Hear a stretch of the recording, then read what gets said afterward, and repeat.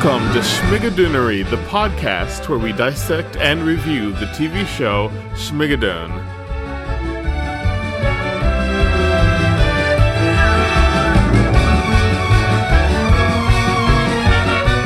I'm your host, Derek Byers, and joining me from Birmingham, Alabama, is my co-host and best friend, Lynn. Hi! How are you? I'm great. How are you? I'm doing good. We started, we were going to start recording this not too long ago, about a couple hours ago, but life happens, but now we're here. Life does happen. My dog, my poor dog was very, very sick, and I was calling you frantic, like, what do we do? I may have to go to the ER. I don't know what's happening, but she's fine. We're here now, and I'm happy to be here all the way from Birmingham, which, for those who don't know, Derek is in New York, so we are states and states away doing this together. But yeah, we decided to do this because, well, number one, we met doing a musical. We met doing Big River, and musical theater is one of the things that ties our friendship together. And when this came out, I was like, oh, okay, we have to do this, because we'd been wanting to do some sort of podcast or something. But then when I saw this, I was like, oh, we have to do this, because it references a lot of classical musical theater and the golden age of musical theater, which we both love. We've both been in a lot of these shows too. So I'm excited to talk about this. Any general comments about... So let's talk about this first. So we're going to do... since they released the first two episodes together, we're going to do the first two episodes in this episode. Then episode 2 will be episode 3. This is coming out on Friday, more than likely, probably. But then regularly our episodes will come out on Monday. So you can expect them pretty soon after the episodes air on Friday nights. So, yay. Shall we dig into episode 1? We should. Now, I'm going to go on the record saying, when you first came to me with this idea, I was like, I don't know if I'm going to like it. Like, the way you were explaining it to me, I was like, I'm going to do it because Derek is my friend, but I don't know if I'm going to like this. And then I watched episode 1 and I was immediately like, okay, I have to watch this. I have to know what happens. I have to know how many more references they're going to make. Like, it's, especially if you're in the musical theater world, you notice things and you pick up on stuff and you're like, oh my gosh, nobody else but like our community gets it. And it's exciting because there's not very many shows that do that. So, well, I'll give you a quick summary of episode 1. Melissa Gimble and Josh Skinner, who you guys will find as our leading male and female, are doctors in New York City. They meet while kicking a vending machine in, which gives them all their candy, and they start this beautiful relationship, but as years go by, it becomes strained. So one day they go backpacking, and that whole trip becomes a disaster. They get lost, and suddenly they see a stone bridge, which they cross into to find a seemingly idyllic town called Schmigadoon, where everyone acts like they are in a musical from the 1940s and 50s. Melissa plays along since she is a huge fan of musicals, but Josh does not like it. Melissa also takes a liking to Danny Bailey, the local carny. And then the next morning, Melissa and Josh attempt to leave, but discover they cannot, as a leprechaun tells them, in song of course, that they cannot leave until they find true love. We're just right out from the bat. We kind of go into this first scene where we see what I'm calling real life. This is them in Dr. World. You can tell by the way it's shot and by the way... It's very Grey's Anatomy, yeah. Mm-hmm. And but even then, like this whole thing where they just meet in the hallway and, oh, we need me. Oh, hi. I did all my kickings. And then she kicks it, and then I was like, it's already a musical. Their life is already a musical. Yeah. Yeah, I thought that the way they met, and I kind of considered that whole series of them meeting just like, to me, that just is the first scene or the first act Mm-hmm. or however we're going to break them down. But the first major thing is literally the first 2 or 3 years of their relationship. And you see it all in the matter of like 3 5 minutes, 3 to 5 minutes. And then it's like, oh, okay. So they threw us into their real life really quickly. My first initial take was that Melissa is like a badass. Like she is Miss Independent. Like, not that she doesn't want love, it's very obvious. And for people who watch the show, like you can tell how much she wants this relationship, but Mm-hmm. she is also independent. And I think that's why she's kind of a little rough around the edges. You know, it's And funny when I first watched this, I was like, this is like Lynn circa 2015, 2016. why? It just was giving me very those vibes of like around the time you like first started dating James. Mm, And funnily enough, though, I feel like James would go to this and actually enjoy it. Maybe even more, a little bit more than you. But because I feel like he likes theme parks and he likes like the fun experience. over the top stuff. Yeah, Yes. he literally sent me a text right before we started recording to tell me that in the car on his way back to work, he hit the high note in Evermore from the Beauty and the Beast remake. Oh yeah. Like he literally sent me a text. He probably we probably would be reversed. I love musical theater, but I think if I was stuck in a town where it was all the time, I'd be the one that was like, okay, this is annoying. Like this is insane. And he'd be the one that was like, yeah. No, and I probably felt like you'd be like, Derek, I know you're behind this. Why is this happening? And there's only one person that can make this happen. Well, I want to give a little a shout out to our leading lady and Yes. man, Melissa, who I think she's what, like an OBGYN. Anyways, Something like, yeah. she's played by Cecily Legler Strong. She's best known for her impersonations on Saturday Night Live, where she has been nominated for Outstanding Supporting Actress in a Comedy Series at multiple Primetime Emmy award shows. She is insane. If you guys don't watch her on Saturday Night Live, you should look up some of her sketches. She's an incredible comedic Oh, actress. she's And brilliant. And like one of the things that I was thinking about her, like watching her final episode. I think this was she had her final episode on SNL recently. mhm. But watching that compared to remember when I first seeing her, I remember first seeing her going, "Oh yeah, she's cute." But then now seeing like I can see the growth that she's had over like the years being at Yeah, SNL, and her like I can evolution. see the work that's gone into that, and it's like it's great.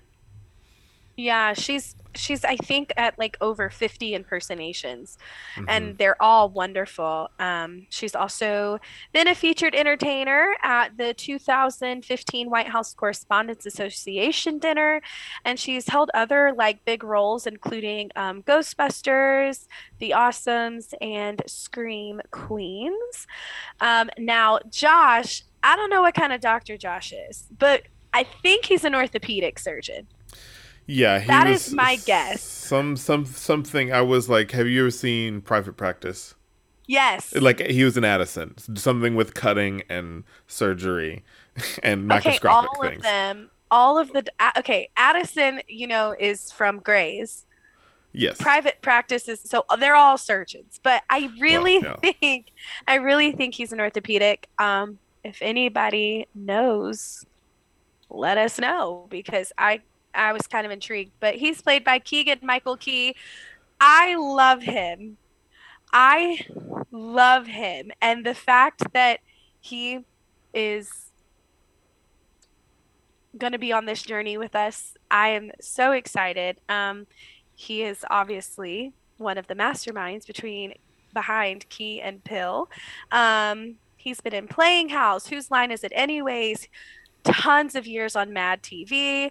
He was in the Lion King remake as one of the hyenas. He's been in Toy Story 4, the Lego movie, Pitch Perfect 2. I mean, his list just goes on and on and on. And he's also done some Broadway stuff. He made his debut in 2017 in Meteor Shower as Gerald, but he is another just brilliant comedic actor. And I think that's one thing that's so great is you see these two comedic people and you're like, oh, well, this is going to be a comedy. Like, you know, when you were explaining to me the premise behind the show, I really expected a drama. Like, I really expected, okay, that old glamorous musical vibe. It's going to be more like classic, and there's going to be, I mean, it does have romance, but you know, like I was thinking it's going to be a little bit more be dramatic. Like seriously like the classic, not not a parody of the classics.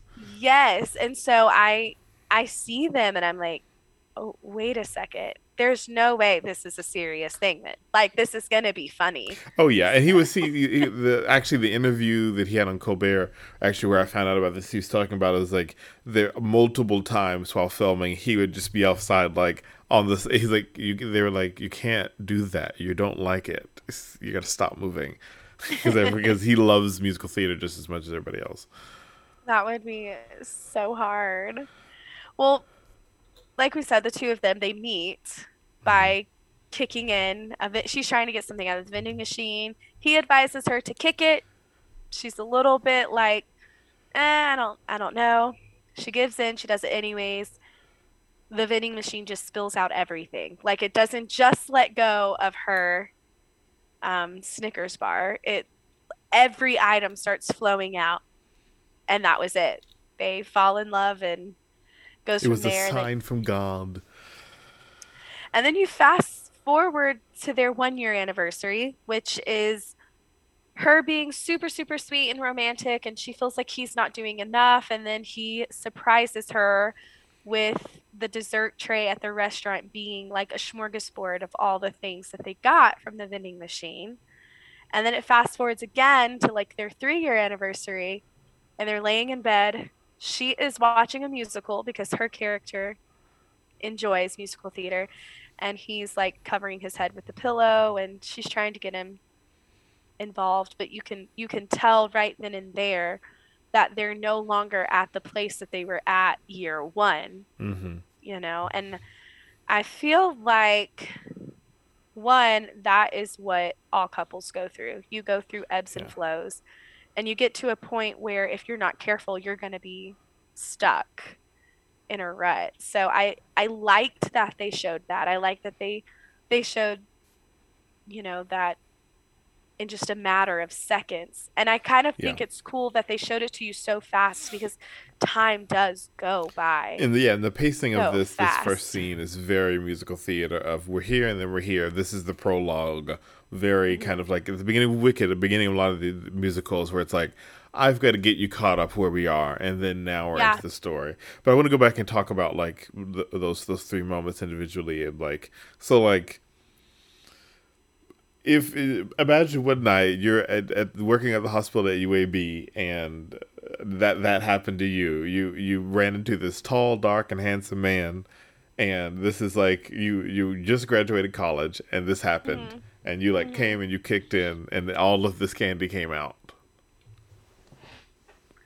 I don't think that would warrant me sleeping with him, but he might he might would get a date. I don't know. You're like, I don't know how big of a sign that really is.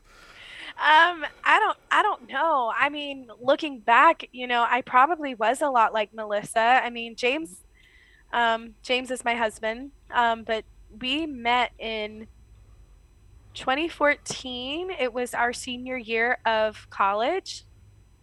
And when we first met, he was the nicest guy. He was so sweet. He was so thoughtful.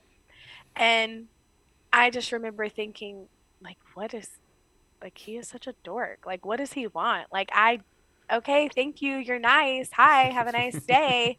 And then it was just one little magical moment like that just made it click like, nope, he's my guy. So I do think those things sort of happen, maybe not night one and definitely not over a Snickers bar, but I don't know.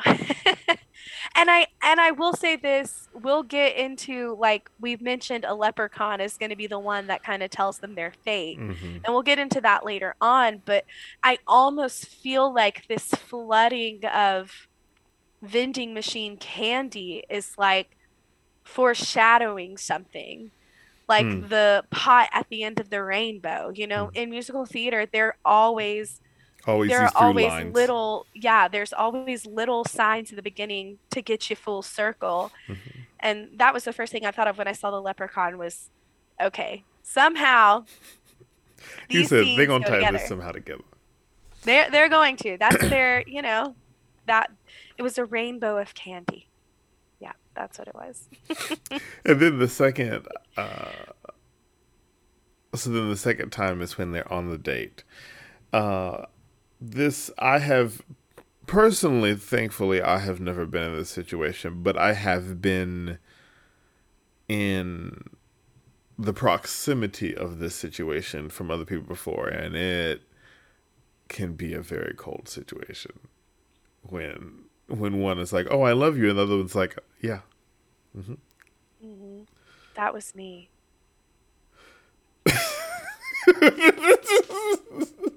Really, I would not have expected that.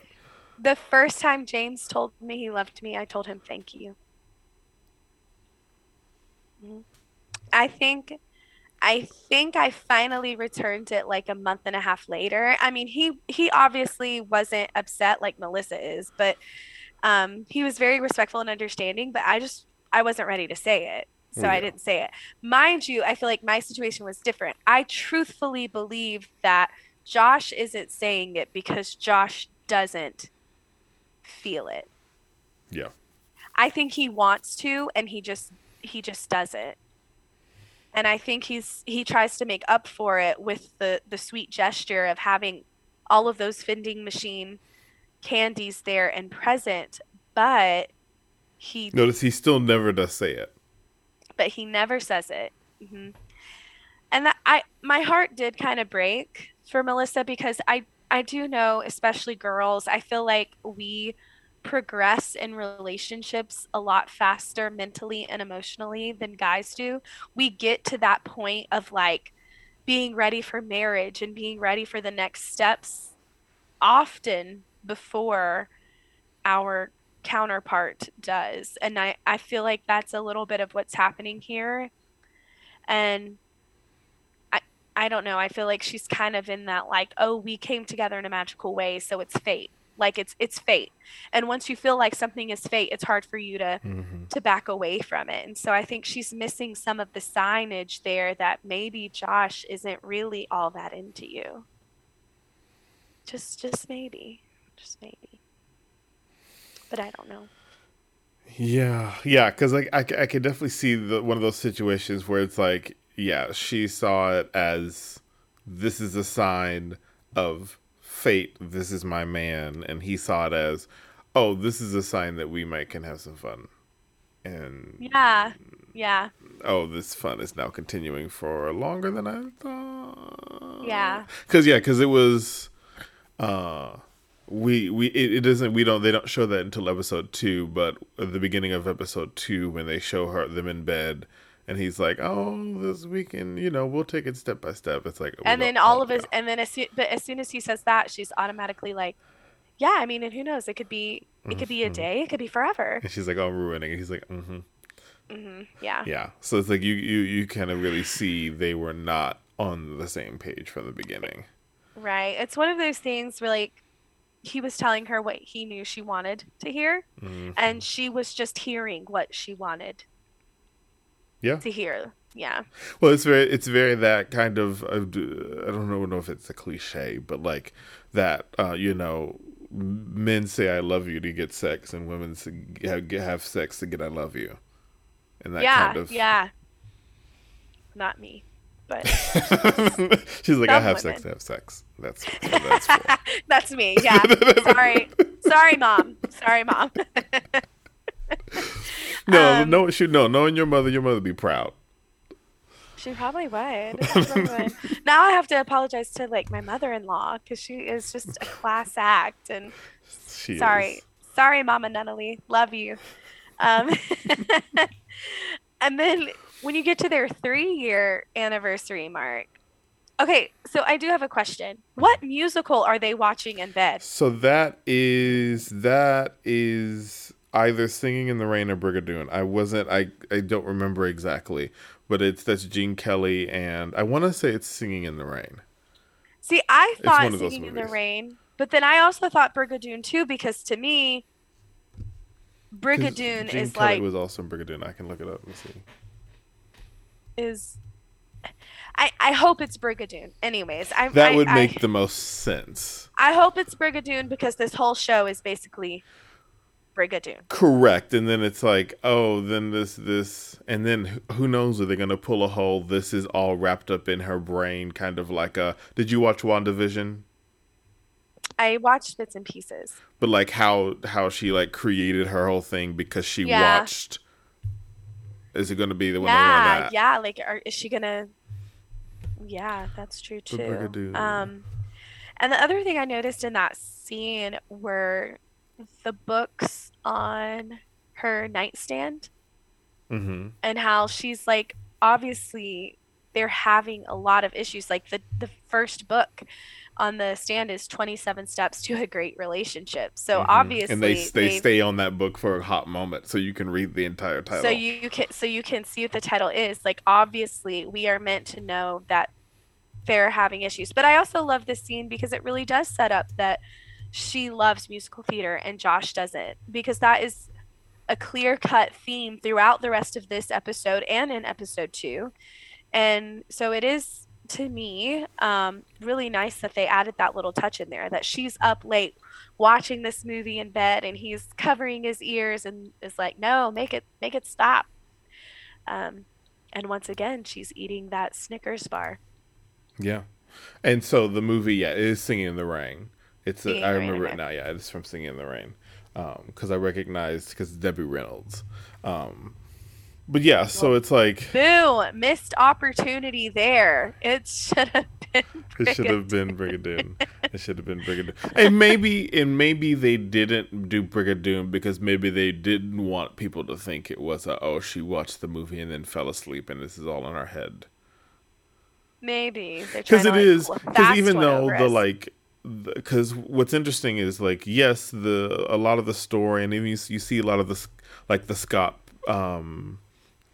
pattern in a lot of things, and obviously Schmigadoon is based off the title Brigadoon. However, like I feel like a lot of the music, a lot of it very heavily references Oklahoma. Actually, like the whole I opening title song is Oklahoma. is Oklahoma. Yes. I think it's crazy because I saw so many references to so many great shows.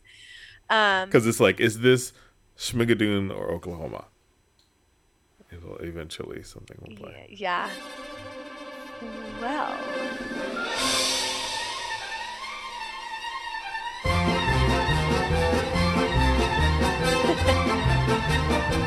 Compared to this is the opening of Schmigadoon.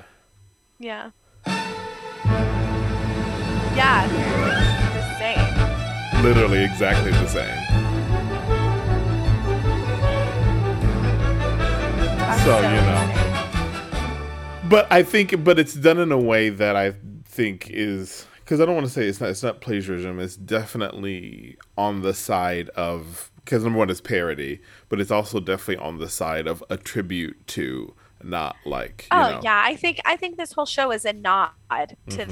the greats. I don't think it's a, like a diss or a try to steal. I think it's, in a lot of ways it's like a thank you, like for getting us to where we are now. Yeah, but we're also gonna also make fun of the silly things Yeah. that you all believed in. Yeah. Because We gotta make because fun and of to be it. great, and to be honest, it's like as a musical theater writer, I hope that later on my content is relevant enough that people want to make fun of the silly things we believe in now. You You want to know. know that you made a place, Hmm. a big enough place to where it can still impact entertainment Yeah. some way in 50, 60 years. Yeah, people are like, Oklahoma, and this is like, they're simple. I'm like, but people are still doing them, and as they say, they're still being talked about. So then, who cares? They still are being talked about. They're still Well, relevant. let's move on to the next part. So we know that their relationship is strained, and Hmm. Melissa thinks, oh, I know, and it was her idea. This was not Josh's idea. Yes, Melissa thinks, let's have some fun at a couple retreat. Let's rekindle this romance. Let's do some bonding time, and they end up at Sacred Heart Love Trail as a way to disconnect with the world and reconnect with each other. So they're there. They're supposed to go on this hike and carry around stones that are shaped like hearts with each other's name on it. And that is where Josh has found himself by not loving musicals and, more importantly, loving Melissa. He has found himself here. And it's like, this is definitely something I could see somebody from Lowe's Mill like running this, like the Lowe's Mill Art Center in Huntsville, like running this in like on like Montesano. Yes. Well, the one thing that the man said that stuck with me, the first time I watched it, not so much, because we've each watched through the episodes several times in preparation for this. But the first time I watched it, I didn't think anything of it. And then the second time, I heard this next line and I thought about it. And then the third and fourth time, I was like, I kept fascinating, which is him saying, you guys be careful, people have died out there. And my whole thought is, are the people who died out there the people of Schmigadoon? These are all people that go on the retreat and get lost into Schmigadoon, and they eventually just integrate. And they like, don't almost they like no a longer Midsummer kind of a like. Yeah, and they no longer remember it. And maybe like I don't want to give too much away because we will get to it, but and when we get there, I'll reiterate it. But the mayor obviously is not happy in his relationship. Oh yeah. Well, and because Alan Cummings is wonderful. There's so many layers going on. There's obviously the layers the writers have written in of he's that kind of closeted gay mayor that is I'm happy and cheaper. It's very kind of the mayor from Seussical almost. But then there's also, which Alan is then adding some more layers in, if he's also not only playing this kind of closeted gay mayor, but the older kind of like show chorus boy who's been in shows, year after year, and like that finally is the mayor is his big role, and Right, but is he a closeted mayor because he's now trapped in this world because he got lost on this? I don't know. That is just a question that is in the back of my mind now. Yeah, like, however, I will say, by the way the show is going so far, I don't know if they will ever actually explain why they're there. I have a feeling they might pull it's musical theater kind of a thing and be like, how sometimes they're just like, it happens. Like it's just there. It doesn't make sense. I know, but the like psychologist side of my brain wants to think that these people aren't dead. They're just trapped there too. And we'll figure it out. Well, I was like, because I also thought, what if it's, some anomaly happens where this Schmigadoon thing is, and all the people that have died are just couples that are still trapped in their Schmigadoon. They're like universe of Schmigadoon. Because it's like, it's almost like they treat it almost like they've gone into a parallel universe. Because if you notice, they see the bridge across, and then as they start to kind of go across the bridge, the music changes as they go through the fog, and they're immediately no longer wet. They're like dry. And then if you notice, the background is obviously now a backdrop. Everything is fake. So it's almost like they walked into some other dimension. Yeah. Well, and I mean, to that same aspect, it's like the townspeople of Schmigadoon were waiting for them, like they weren't just like, there was not one moment of them looking around and being like, oh, hey, there's new people. It was bam, hi, how are you? We're Hmm. singing, hey, Everything is so choreographed. I mean, it's like down to the fact of like there's later on in episode 2 when Melissa dances with the Aaron Tveit character. I can't think of it, the Danny Bailey character. Danny Bailey, yeah. Um, he has a second hat. You notice it in a couple of shots, like maybe about 3 minutes before, but he already has a hat pre. I mean, granted, I know in real life they just put that in there probably because it made life easier, but he has a second hat prepared in his back pocket, and all of it is almost too choreographed for them. And it's Mm-hmm. almost like, yeah, like they were waiting for this. Like this was all like this was they Mm-hmm. were meant to find the bridge. They were meant to go across, and Right. like this was almost created just for their situation. Right. Well, let's get to how they found the bridge. So they go on this trail and it starts storming and it's raining and they're fighting and their whole premise of fighting is because Josh has lost the heart with Melissa's name on it. And for Melissa that is a you don't care, you're not invested. Hmm. You've been checked out for a while now. Um so that's kind of where they get. And I love the whole like, oh, can you hear? I hear bells. Yeah, I hear them too. Oh, you can hear them too? And he's like, how many bells are you hearing that other people aren't? Like, I love that whole little like sequence of lines there. It's just really funny. And then yep, they see the bridge and they cross over into the beautiful, very, very heavily musical theater soundstage set Hmm. town of Schmigadoon. And I just want to say, like you said in the beginning, you and I are all about that golden age of Broadway, which is that 1940s to 1960s era of shows. Um, this really, the whole thing from start to finish just screamed Rodgers and Hammerstein. Hmm. The whole thing screamed that to me.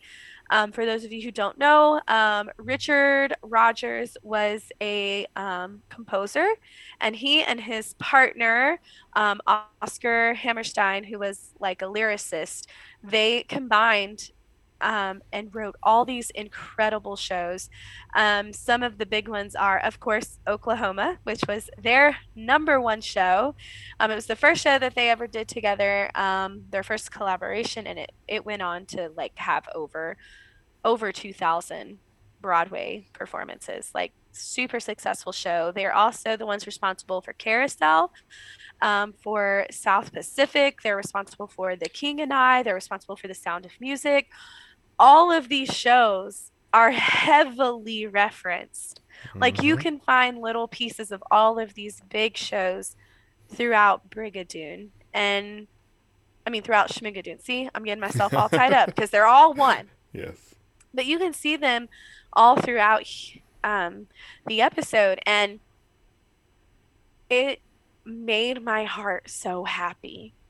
I love, don't get me wrong, I love the modern day shows that we have. I love the way that writers are mixing like what's culturally relevant to us today in with their shows and they're making things like musically different. Like we're getting more into the hip hop. I mean, Hamilton was all Hmm. rap, like and it was a phenomenon.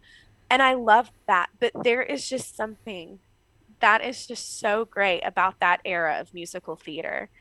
Oh, I mean, and especially they highlight a couple moments. There's a couple moments that will, when we get to those songs that I'll play, that they highlight that. I mean, this chorus came to sing, and they are yes, singing, and I'm very happy about that. yes, yes. So, um, Sorry, let me ensemble. Not the ensemble, yeah. chorus, the chorus, and a more. It's the ensemble. Well, like we mentioned before, the whole show, and you see it about this part, is essentially it's a renewed version of Lerner and Lowe's Brigadoon, Hmm. which tells the tale of two American tourists who stumble upon a mysterious Scottish village, which appears for one single day every 100 years. So, kind of the same premise. Here we are in just the middle of nowhere. A mysterious little town has appeared, and we are good to go. And that's kind of set it up. But I mean, the opening song, um, there are so many references in that. I mean, like you said, oh, I think Oklahoma is the biggest one. The song is a parody to Oklahoma's opening number. And it's very similar in the melody as you've already played. The hyper elongated vowels Mm-hmm. in the singers. I mean, and especially like where it really gives it away is in that end, that chanting of the shmiga, shmiga, shmiga, shmiga, and the This part spelling where of Schmigadoon, you know, that is exactly Oklahoma. this part.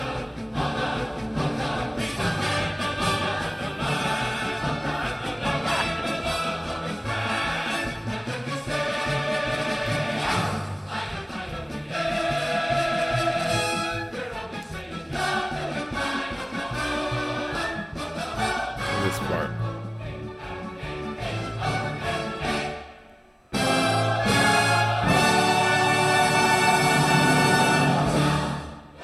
Yep. Yep. Which is literally how Schmigadoon ends. ends. Literally. They end the exact same. But I also saw a little bit of Camelot in there. Mm-hmm. I saw that primarily when so she's referenced as two names. She goes by Margaret and Mildred. So which one is it? Who in the show? Is it Mildred or Margaret? You mean whose character? You mean Kristen Chenoweth's character. Well, let's see what I think the it's internet Mildred, says. but I also think it's Margaret. For some reason, Mildred sounds right because it sounds older. I think she introduced herself as Mildred, but I think I read somewhere that her name is Mildred and Margaret. It is Margaret / Mildred. But she introduces herself as Mildred, so I'm not sure what that means. I think maybe she plays another character at some point named Margaret, so we'll figure that out. Maybe well, right she now, gets changed and she. Well, right now she's Mildred, so Mildred, don't know. Anyways, I heard it a lot when she starts to discuss how the town runs on their Christian values. That very like, these are our laws, these are what we do. And you know, the opening title to Camelot is a lot like that as well. It's like, here are the rules of Camelot, this is why we are Camelot, this is who we are. And I also heard it when Mayor Minlove is introducing himself a little bit. The song also has that same rhythm and introductory structure that Camelot's opening number has.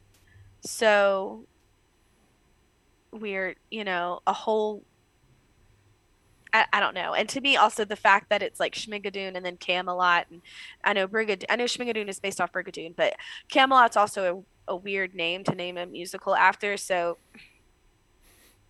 they just both sound a little bit bizarre. So there we go. But mainly because just the way they're laying down those laws. I also heard a little bit of Lil Abner in there. In the opening, like when they're first walking in, the chirping of the birds, the like magical stance is just very similar to the chirping of birds in the beginning of It's a Typical Day in Lil Abner. And the ensemble sound like them once again introducing the town, introducing who they are. To me was very, very, very similar. And I don't know. I know this show has nothing to do with this, but I just my little high school heart, whenever I see shows where people are introducing their characters, I am once again the drowsy chaperone in the drowsy chaperone, and I am just taken back to our opening number with that. But I do, there are so many good little tidbits and like it's just the first song, and I think that's what really sold me was this first song. Mm-hmm. And it's not just chunks of this combined. It's like layers of things. Like we'll get more into that when we get later to into the song Danny Bailey sings. But it's like 3 or 4 or 5 things at the same time, and it's Yeah. very well layered. Yeah, and I also think that the added chanting at the end, that like Oklahoma shmigga shmigga shmigga, I think that not only is that a nod and like a little hello to Oklahoma, I also think it was a way for them to add that little extra bit of torture to Josh. Mm-hmm. Like that, just that extra fine layer of we are gonna get you. You're gonna hate us, but that's okay. I mean, Well, it's very that, like, when you go to school for musical theater, it's very that I was saying, I was like, this is somebody's good money that went to Carnegie Mellon paying off here, because this is exactly what you go to musical theater school to do. I mean, all the way down to the fact that, like, all of them were wearing LaDucas, which is the like, the most, or it's the brand that most Broadway houses use in terms of their shoes, and it's a house that here, but they're rather expensive. But it's like it's like very like, this is what you kind of go to school for musical theater for, and it's very that it's I was rewatching it, and what was cracking me up was that kind of that musical theater face, that like of every moment of that musical theater face, and like yeah. especially the moment when they're having the fight and they like pop out from behind him and they just like it cracks me up every single time, and I know. love that they're playing into that, and also too, like the whole blind casting comment, which it's like, I think also this is the purpose, is like, yeah, it's blind casted, but also blind casted of like a lot of Broadway musicals where it's like still mostly white, a few token black people here and there, and then Yeah. maybe a vaguely Asian person in the back. Yeah, yeah. I do have one question Mm-hmm. about this first song. Who is Pete? The like male, so we see him sitting, he's like the male guy, because later on, after the mayor song, when he throws the stone and he gets hit in the head, Pete gets They're hit in like, the head. sorry, Pete. Yeah, but Yeah, later everybody on we kept see yelling, him sorry, Pete. at the basket, and he has like a rock mark on his forehead, so like they carry the Oh through my line. gosh, I missed And so that. Pete is the guy that's sitting next to Josh at the picnic basket with the like I milkman hat. missed that. Yeah, well, I mean, I missed the rock mark. That's so funny because the whole time, like every time I watched, I'd be like, "Oh, Pete, poor Pete," like he But that's how keeps those getting musicals are. he It's keeps always that getting one hit. person. We always had that one person. We know who that person was for us, who played the electrician. That was always the Who? Pete. Well, I'm You thinking know who of played the electrician in the show that you referenced earlier, if in high school, that we were both in, and was very sad because I got the part that he wanted and he didn't get it. David. We Shout all out have to a Pete. David Savage. Shout out to David Savage. You were our Pete, and I mean that in the most loving way. Poor David. You know that he okay. Next. So they've done this huge beautiful introduction to our town, because we are now all citizens of Schmigadoon. Um and we get introduced first to Mayor Minlove and his wife Florence. Now, Mayor Minlove was, as you mentioned earlier, he is played by Alan Cumming, who has many, many, many film and theater credits. Some of his films include Spy Kids, which I have to admit, every time I watched it, all I saw was Fegan Floop from Spy Kids. Like I see, and it doesn't matter what he's in. I see him and I think Fegan Floop. So there's that. But he's also been in Golden Eye, Son of the Mask. Some of his theater credits include Endgame with Daniel Radcliffe, The Three Penny Opera, and Cabaret, in which he won a Tony for. And then his wife, Florence Minlove, is played by Anne Harada, who is best known for her time in Avenue Q, where she originated the role of Christmas Eve. But she's also performed in the Broadway showing of Les Mis. She was in the original cast of 9 to 5 as Kathy, and she was on one of our favorite shared shows, Which I Smash, wish she as had gotten to sing more Linda. on that show, but she didn't. Yeah. Well. Anyway, she's from Smash. She played Linda, the stage manager of a show within a show, which is basically now she's the mayor's wife on a Show within a show show. within a show. Um, their relationship already. The first big giveaway to me that he was probably more closeted than anything else was the whole when they're talking about the inn and she goes, "We stayed there on our honeymoon. We didn't get much sleeping that night, because of the roosters in the back." And I was like, "Oh, so y'all wasn't doing nothing on your honeymoon." Y'all were just listening to some roosters. Oh my And God. I was like, okay. So, and his facial expression, Alan Cumming is very good in all of his roles Oh yeah, at very playing intentional. off of he feeds off of everybody else so beautifully. And his body language and his facial expression when she said that, like you could tell it was the thought of them being intimate was uncomfortable for him. He just played that so beautifully, so beautifully. And I love that he's a mayor that is going opposed again. There's nobody running against him again, but Well, and that's everybody like a loves a thing of button. those the thing. The mayor is just always the mayor. There's never any, nobody ever questions. It's just the mayor. Yeah, but everybody loves a button. And quickly behind him comes Mildred, who, as I said before, was listing a lot of rules. She is the pastor's wife, which is Reverend Layton. Mildred is played by the one and only Kristen Chenoweth. I wrote in my notes, literal queen, like literal queen. She's a Tony Award winner for her role of Sally Brown in You're a Good Man, Charlie Brown. She is the original Glinda in the musical Wicked.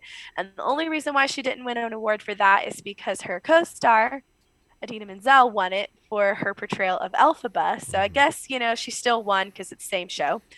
If you're gonna lose to somebody, Might as well at be least your it might co-star. as well be your co-star. Yeah. She's had a ton of other Broadway roles. She's also widely known for her roles in various musical films like Annie and The Music Man, and she's had successful recurring roles in series such as Glee, Pushing Daisies, and The West Wing.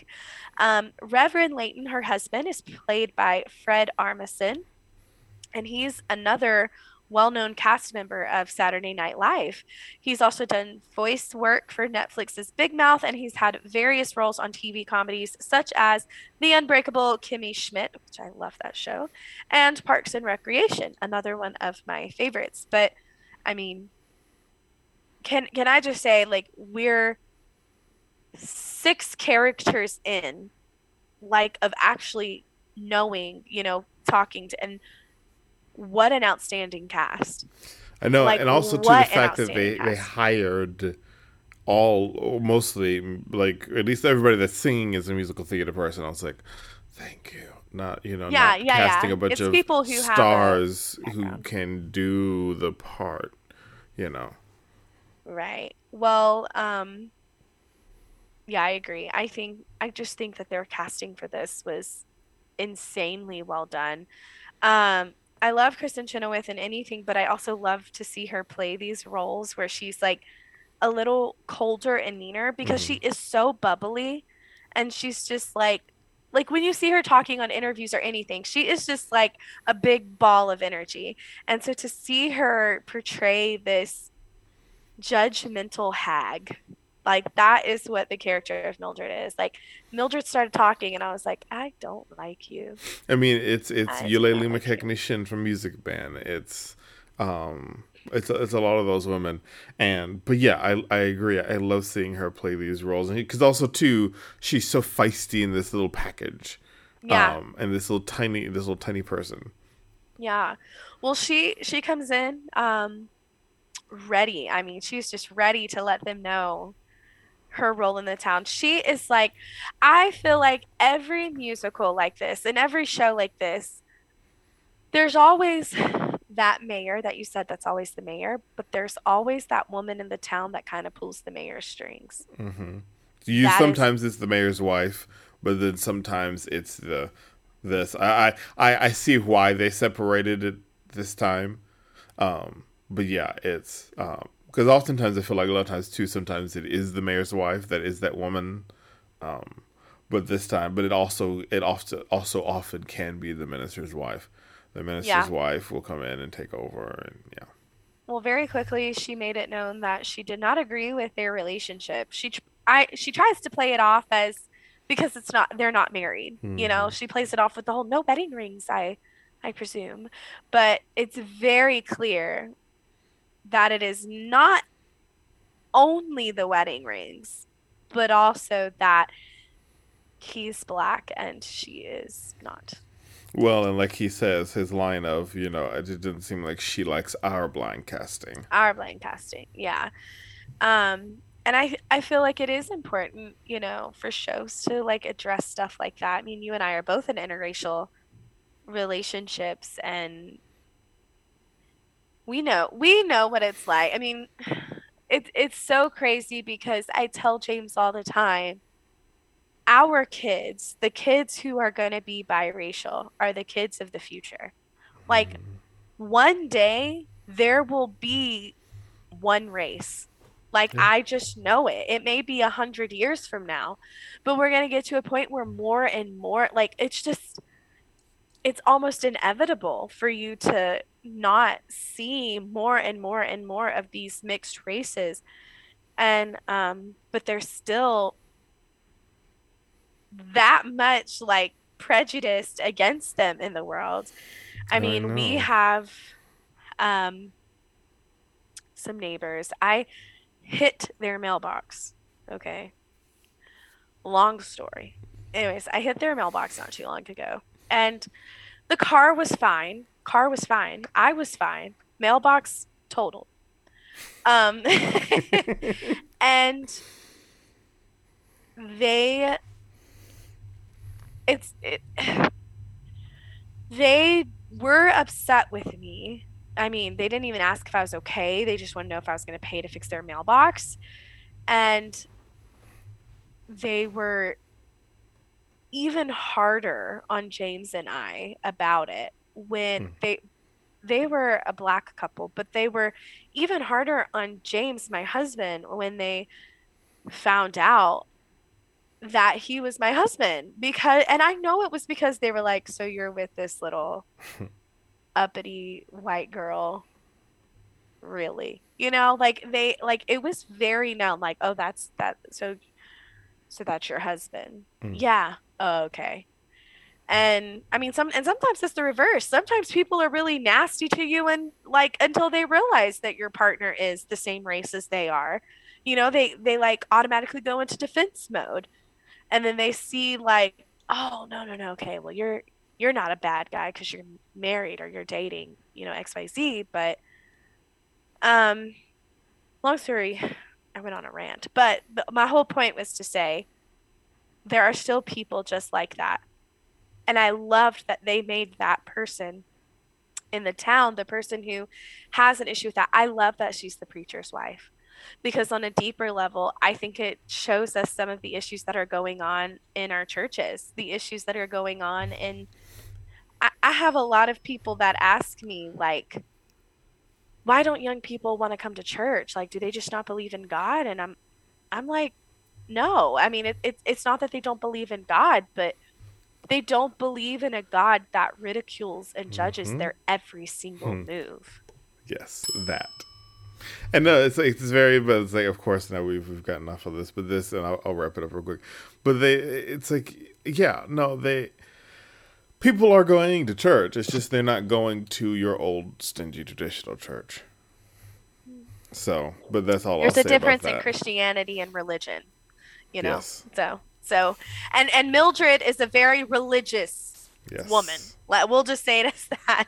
And then you can tell she wears the pants in her relationship too, because Reverend Layton is as dumb as bricks. Like I can barely.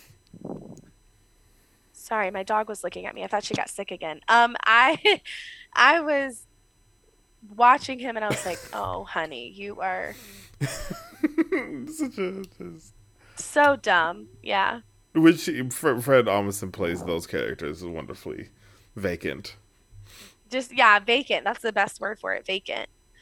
Well, they meet and they have this little interaction and they decide they're going to walk over to the inn because why would they not just stay one night here, right? I mean, they're already here, they're tired, they're exhausted, they've been walking in the rain, so of course, oh, they're walking over to the inn, and we get our first little glimpse of Danny Bailey, who we will get into greater detail later, but he is the town carney, and Mm-hmm. Mildred is very quick to tell Melissa, don't even bother with him.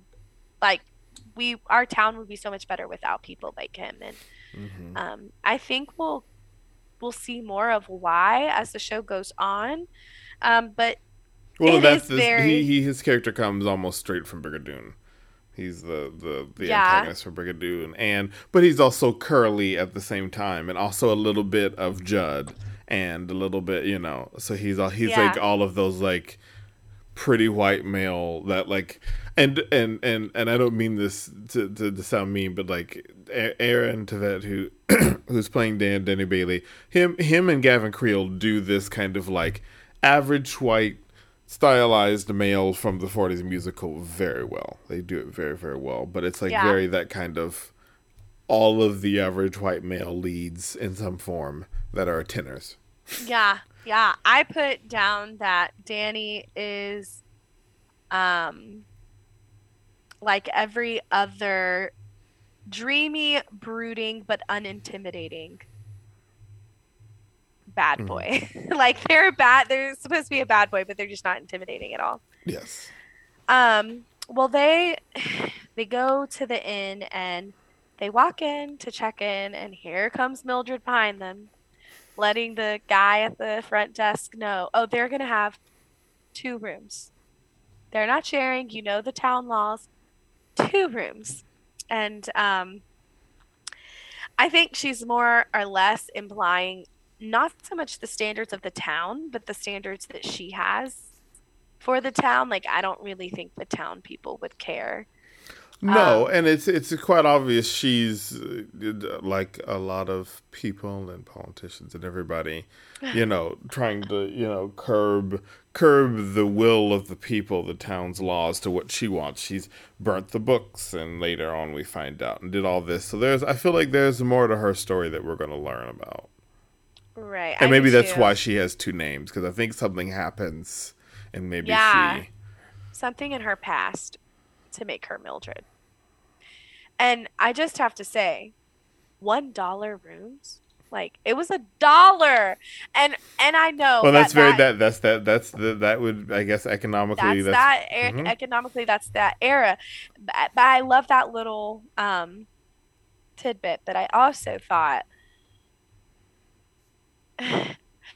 how much would you travel if a room was only $1?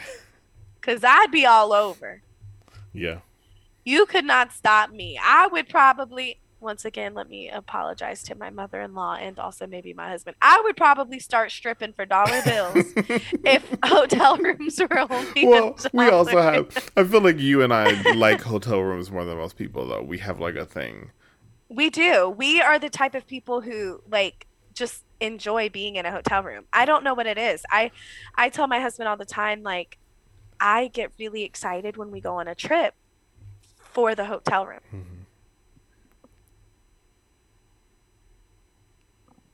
My dog is drinking out of the toilet. So Oh. sorry. She's not supposed to be having any water, so hopefully she doesn't She's get like, sick. well, I'll find it somewhere. Yeah, so I'm just gonna let her do her thing. If she throws up, not my problem. Her dad can clean it up again. Anyways, we'll edit that out.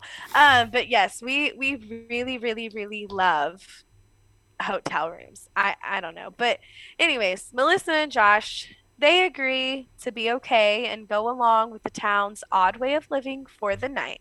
So they get two separate rooms. and they plan a date to ride the tunnel of love that they passed when they met Danny on the walkover. But once again, Melissa is let down. Time goes by. Josh doesn't show up, and she walks over to find him sleeping. So, have you ever had that happen? Have I ever been stood up? I don't know that I've ever been stood up. I have had people cancel very last minute. I've never just not had anyone show up. I don't think I would have given them like a second chance if they had just not shown up on me. But I don't know. Have you ever been stood up like that? Many times, especially in the world of gay dating in the world. Yes, many times. But you get used to it after a while.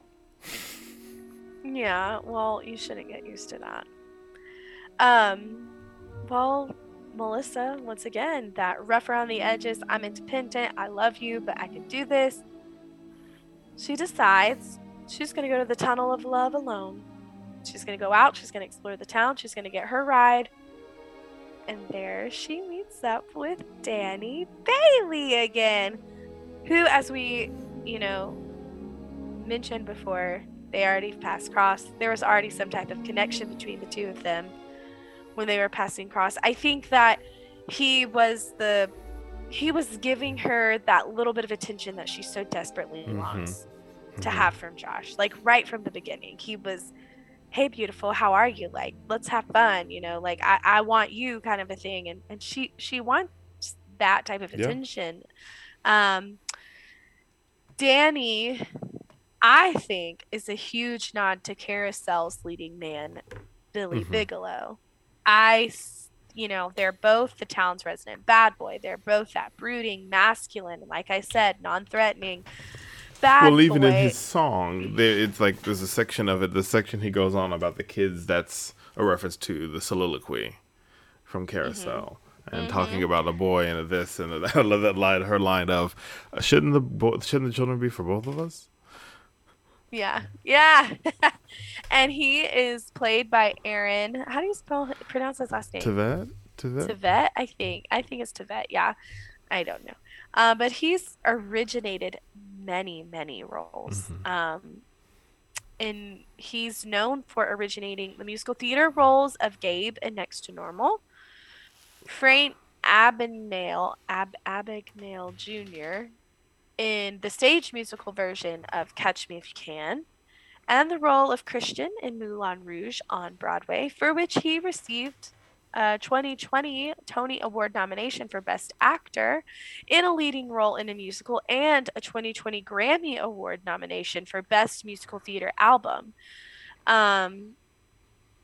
He is also known for his TV work on shows like Gossip Girl, Graceland, and for playing Danny Zuko in Grease Live on ABC, which he was so good at. I loved him as Danny Zuko. I loved him.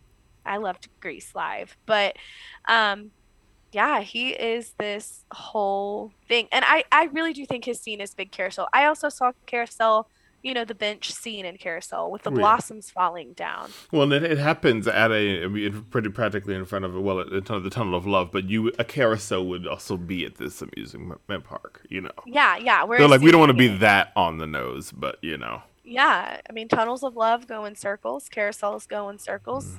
They're both falling in love as go. And here he is very much still trying to seduce Melissa. This whole scene is him trying to seduce her. And it takes us into our next big musical number, which is You Can't Tame Me.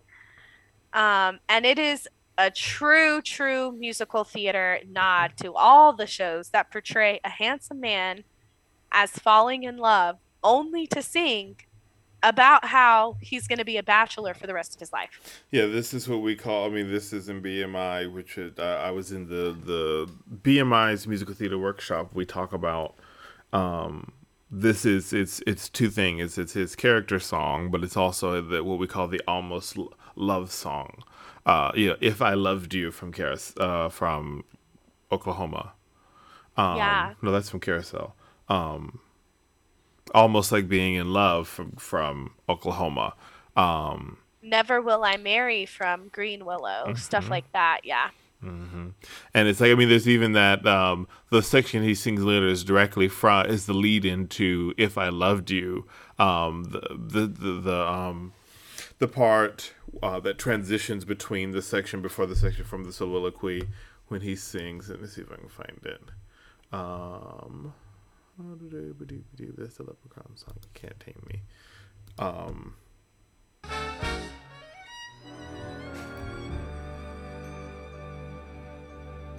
I think it's this section here. Is it pretty much from? And somehow I can see exactly how it'd be. And then if you have "If I Loved You" from Carousel, literally. How do you know what? It almost in the same key, pretty much. Well, anyway, you don't love me. That's what you said, wasn't it? Yes.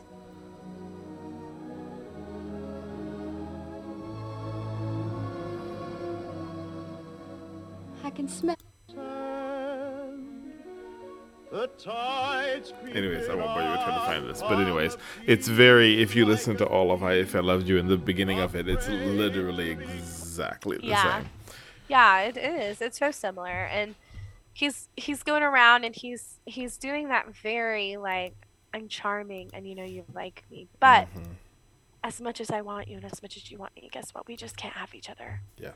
Because I can't be tied down and I'm too much of a man and I don't know. I think it's funny. And what's so funny to me is that how many guys think like that at some point in their life.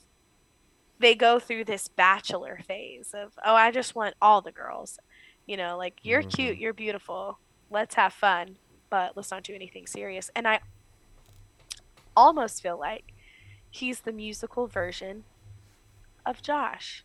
The difference is they both want to be untied. They both want to just kind of live their own lives and have fun. But she's not seeing that because he's new and he's exciting. But he is a mirror of what Josh was night one. Yeah. But he's again giving her those sound bites of what she wants to hear. And it's exciting her until it's no longer exciting her because he does try to kiss her. And Melissa feels like, okay, you're being a little too forward. This entire thing is weird. I'm going to go back. I'm going to go to sleep. And I love afterwards when he's like, when she's like, oh, that was a nice song. And he's like, what song? Yeah, it's very like a musical. You're not necessarily, when you break into song, and it's a little bit into the psyche behind the thought of like a musical theater actor. You're not singing a song. That is just the level of emotion that you're expressing. And so you're not necessarily singing. There's a difference between singing within the world of the musical and singing, necessarily a song in a musical. Right. I truthfully feel like she, I love the line where she said, "Oh wow, I get a private show." Like she's just so unaware still, because they still don't know that they still think they don't know that this is just a musical Colonial Williamsburg like show. Yep. Yeah, that's exactly what he thinks. So we're gonna fast forward to the next morning. Melissa and Josh are at the diner, the cafe, whatever it is. But they're talking about the night before. They're Josh is kind of apologetic. I think Melissa feels a little guilty because she's just gone and hung out with Danny, and it was maybe a little bit more than it should have been. But they decide, let's just let it go. Let's eat. And here we're introduced to Betsy the waitress, who is seemingly flirting with Josh. She is played by Dove Cameron, who is best known for her Disney Channel roles of both Liv and Maddie in Liv and Maddie, and her role as Mal in the Disney Channel film series Descendants. She's great. She has a beautiful voice. Yes, super sweet, super great. But we're introduced to her, and we are also introduced to corn pudding, which is the town's. This is what I call like the giddy up song. There's always like a giddy up kind of like in like Oklahoma, it's the song about Kansas City. But there's always this like giddy up kind of like Western song in all of, no matter where it's set. There's always this one song where the girls go back and forth with the guys, and there's all this dancing. I got carousel again. I got a real nice clam bake. Mm-hmm. Just the townspeople. I mean, the entire opening of the second act in Carousel is the townspeople just talking about how nice the clam bake was. I mean, almost as if while we were on intermission, they had been enjoying this, delicious feast. But it's silly, it's stupid, it's completely unnecessary, like to the plot, but it makes a really good fun time. It just adds that little element. Now, have you ever had corn pudding? I've had cream corn, which is probably relatively close. So I've had corn pudding. It's actually a family staple for us at Thanksgiving. You're like, oh, these my cousins. These my cousins. Hey, cousin. Corn pudding is essentially, okay, you take cream corn and you mix like cornbread mix, like Jiffy cornbread mix into your cream corn with some eggs and some sour cream, and you get this really runny, consistency, and then you bake it like that. So it fluffs up. It has this like cornbread topping, but this like creamy corn, just delicious. I mean, it is actually really good. But I heard it and I just thought, like, what a hilarious thing to be singing about. So is this just your family at Thanksgiving? Yeah, oh, definitely.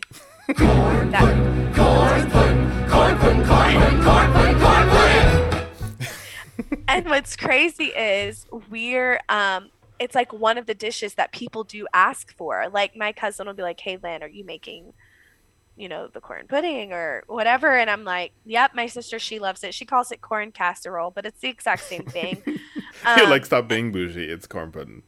Yeah, I like, come on, it's corn pudding. But I do want the world to know that I will be making a musical production of just corn pudding, the song. My family and I, we will learn it. We will film you a video for Thanksgiving this year, dancing around my kitchen table, making corn pudding. Yeah, that's what we're going to do. We need more corn pudding. But the song also has that like papa feel from like Oliver or the Shapoopy from Music Man. They're just great examples of like that absolutely unnecessary yet jaunty tune. Like it's it's BMI in terms of structure. This is what we call the moment of relief song, because you can't have everything can't move the plot along or the audience will get tired. So you kind of have to have these dips as the action continues to rise for the audience to kind of breathe and enjoy themselves for a moment, especially if there's heavy story. Right. Well, something big does happen in this song, which is Melissa sings. And I believe that that's a way of showing us as the audience that she's more open-minded to this whole experience than Josh is. She's more welcome to it. She still doesn't realize she's trapped yet, but I think it's just showing us that right from the start, she's more gung-ho and, hey, let's have some fun. Yeah, no, she's definitely more in this, and well, for right now, as things sits now, she's definitely more in it than he is. He's just ready to kind of get out of it. But as we start to transition and we get to then towards the end of the episode, we see things maybe change a little bit. Yeah, they definitely do. Well, Josh has had enough. Josh is like, I'm over this. This. We just sat here and we just listened to an entire song about corn pudding, and nope, we're getting out of here before they start singing again. We've got to leave. So they pack up. They're walking. They get to the bridge. They go over the bridge, and they're staring Schmigadoon right in the face again. No matter which way they looked across the bridge, there was Schmigadoon. There was no way for them to leave. There's no way for them to get out. You look to your right, Schmigadoon. You look to your left, Schmigadoon. It's like some of the imp sets. You get stuck on stage and you don't know how to get off with all those huge sets. You do feel like that sometimes. You do. Or like in the old costume room at Lee, like the old one, like you would just get lost in fabric and costumes from the 80s. Like you didn't know where you were after about 10 minutes. So there's that. And they're doing everything they can to try to get out. And then all of a sudden, boom, a singing leprechaun comes. This singing leprechaun is played by Martin Short. Oh, yes, the wonderful, wonderful Martin Short. Yes, he is also known for Saturday Night Live. There is a lot of Saturday Night Live people in this show. He's also known for his parts in The Three Amigos, Father of the Bride, The Santa Claus 3, Jimmy Neutron, and numerous Broadway shows like Goodbye Girl and Little Me, which he won a Tony Award for. But he comes in and he explains the magic and the curse of Schmigadoon to Josh and Melissa, which is that they can't leave until true love is found. And they think, oh, well, we've got one over on you. I love you. Do you love me? And it's the first time we hear Josh say that he loves her. Mm-hmm. And it's because he needs something. Yeah.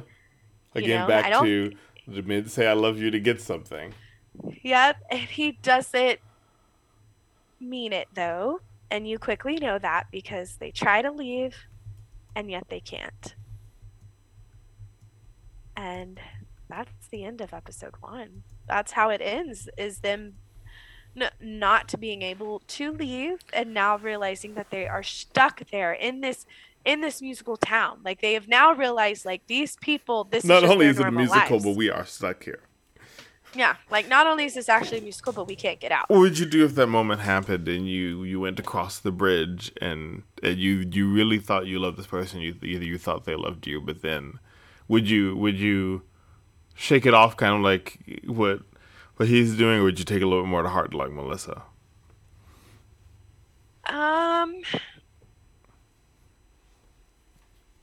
Well, a big part of me wants to say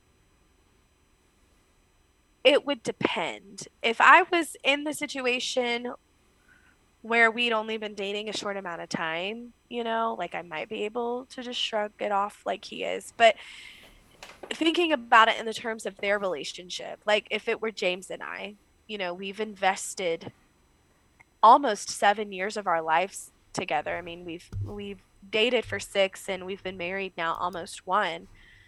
I can't believe it's been that long. But we, if this were us and we were trying to cross that bridge and I realized the only reason why we couldn't get across was because it wasn't true love, I think that I would be multiple things. First, I would be absolutely devastated.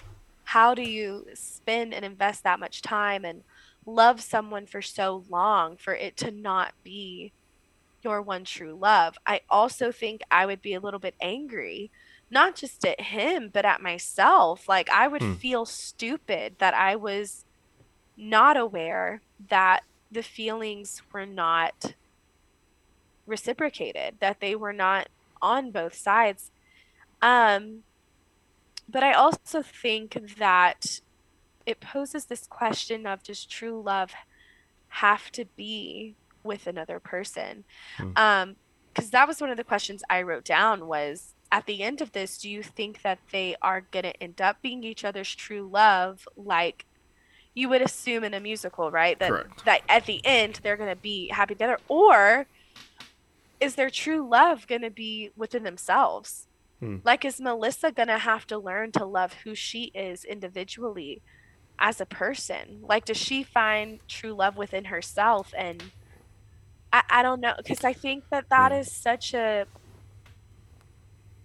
it's a hard place to get to in life, when you can be so comfortable and so confident within yourself that no matter if you're with someone or you're not, you're still happy.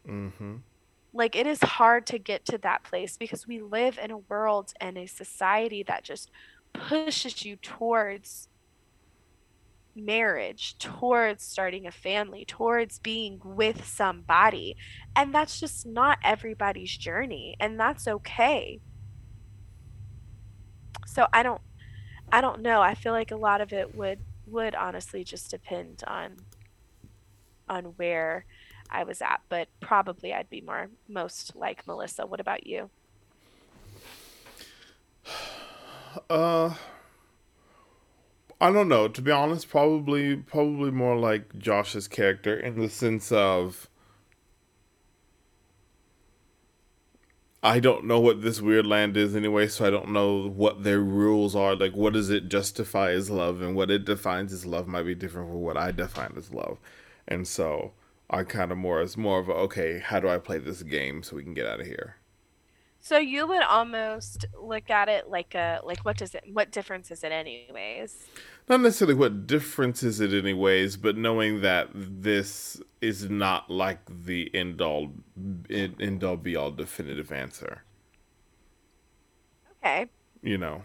Yeah, like, at some point we're going to get out of this world, and but I do feel bad for Melissa, because I feel like it's kind of embarrassing to realize that, like, you've cared so strongly for someone, and this to me is evidence. When someone shows you who they are, you believe them. And he showed her who he was. Maybe not day one. I feel like it's really, that's a sticky situation, because they had just met and just hooked up, and she, wasn't sure if it was going to be a one-night stand. But on that first anniversary, he showed her that his intentions and that his feelings were not on the same level as hers. Yeah. And in that moment, she should have built. And how embarrassing is it to know that, like, your instincts were right and you just didn't listen? Yeah. They're definitely dealing with some complicated feelings in here, for sure. But we shall take a little bit of a break, and then we can lie into episode 2. Sound good? Yeah. All right, we'll be back in just a moment.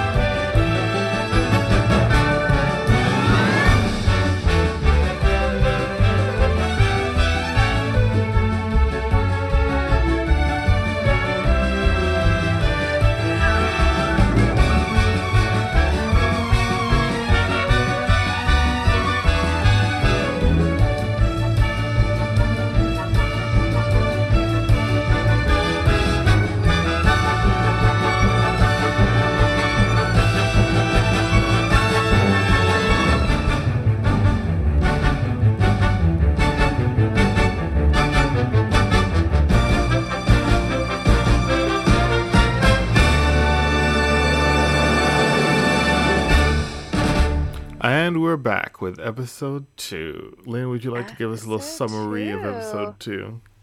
Sure. So, um, immediately after discovering that they cannot leave Schmigadoon, Melissa and Josh get into an argument, not helped at all by the singing townspeople, which ends in them breaking up. Melissa goes on a walk where she finds Schmigadoon Mayor Minlove, who cheers her up with a song heavily implying that he is in the closet. Meanwhile, Josh becomes interested in the fair-skinned, blonde, promiscuous waitress, Betsy, who offers her basket at the auction later on. During the auction, Melissa becomes intoxicated on a spiked punch, and Josh wins Betsy. Melissa auctions herself off and is won by Danny Bailey. And then later that evening, Josh becomes uncomfortable when he finds out he's dating a minor, and the evening is cut short by Betsy's father and his shotgun. You better start proposing. Oh, I love a good old country shotgun character. Wedding. What a great pun. Yes, and as someone from Alabama, that person does exist in real life. This episode was so good. I think I liked this episode better than the first. And oh yeah, usually like, you know, I usually try to give most things the grace of getting through the first. I mean, I enjoyed the first episode of Schmigadoon, but like usually like you get past the first episode because there's a lot of introducing and setting up of rules first. But once you get to second episode, third episode, that's when things can kind of really start to, you know. Really? I'm moving. opposite. I usually typically feel like you have to get closer to the end of season 1, if not season 2, before. And I guess I say that because I think of TV shows like we were talking earlier before we started recording about like The Office. And, you know, I was talking about how like, well, The Office only had like 6 or 7 episodes their first season, and then they just took off. But if you're a fan of The Office, which I am a huge Office fan, you know, the one thing that you tell newcomers to the show is you just have to get through season 1. Mm-hmm. You just have to get, like, season 1, you are going to feel like you are dying. Get through it. And I'm like that with most shows, but with this show, I was like I said, I was really intrigued. Like as soon as episode 1 ended, I was like, oh, I'm really happy episode 2's already here. Mm-hmm. Like I'm really happy. It was smart to release both of those together because they're only 30-minute episodes. So like it was smart to like release those 2 together. Because then I was like, okay, now I'm ready for the next episode. Yeah. So I guess let's just get into it. So an awkward wake up from their first, you know, night together. That is what we're into first. So we're back into real life. Yes. That's what, you know, we go to that, and it is basically this awkward I don't know what you think last night was. Like, I don't know if it was just a one-night stand, and I don't know if it's going to be something more, which is, you know, Melissa, you know, she's like, but I'm okay with whatever. I'm okay with whatever. And Josh is like, you know, I don't know what this is going to be. It could be just last night. It could be a month. It could be forever. Well, he does say, he's like, I think this is more than just one night. Yeah. But... And in that moment, my opinion of him, I still don't think he was ever on her level, but I think he had good intentions. I don't think he necessarily was, you know. Right. I think in the beginning he was hopeful. Yeah. And I'm hoping that somewhere we'll figure out why his hope in that relationship diminished or what was holding him back from getting to her level. But they decide to take their relationship one day at a time. And the whole purpose of that, you know, is to tie in how they're not each other's true love. You know, it's to show us that this like whirlwind romance that we thought they had wasn't really. Because when you watch the beginning of episode 1, you just see them like, and you see them have that first night together. And then you see 1 year anniversary and you're like, oh, well, it just took off perfectly. Yeah. And I think that this is just a little like reminder that, hey, like they are together, but it wasn't perfect. It wasn't it wasn't where it needed to be from the beginning. I think too, it is showing too that, you know, it's also, even if it's not even necessarily that they're not each other's true love, but even just that, you know, part of it is one person is committing more than the other, and you kind of have to equally commit into a relationship for it to really work. Yeah. Yeah, I think that's true. And so they have this awkward night. What happens next?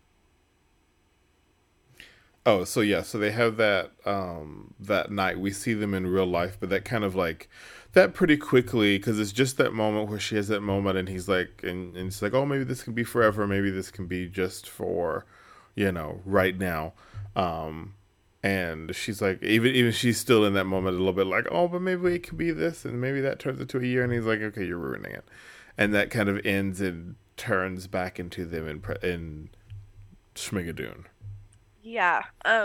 Sorry guys, I'm dying a little bit. I had my COVID vaccine and it is kicking my butt. But anyways, so they're back in Schmigadoon present day, and Josh suggests that maybe this reveals that they're not each other's true love. And so it starts an argument. And this argument quickly attracts the town. Yes. They just somehow magically appear, which you know, tends to happen in musicals.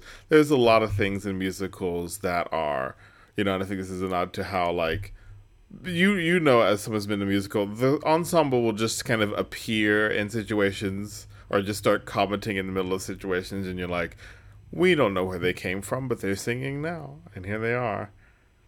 Yeah, and it's almost like that whole little, like, you know how they say when you grow up or you live in a small town, everybody's in everybody's business.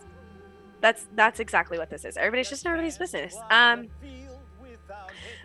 But it takes us into this song, Lover's Spat, which playfully references this wholesome, upbeat ensemble dance number about the rush of love. It's very similar to songs like There's Nothing Like a Dame from South Pacific, or Once a Year Day from the Pajama Game, and then especially with its like intricate dance sequences and the overly sunny outlook on like a not so sunny situation. Mm-hmm.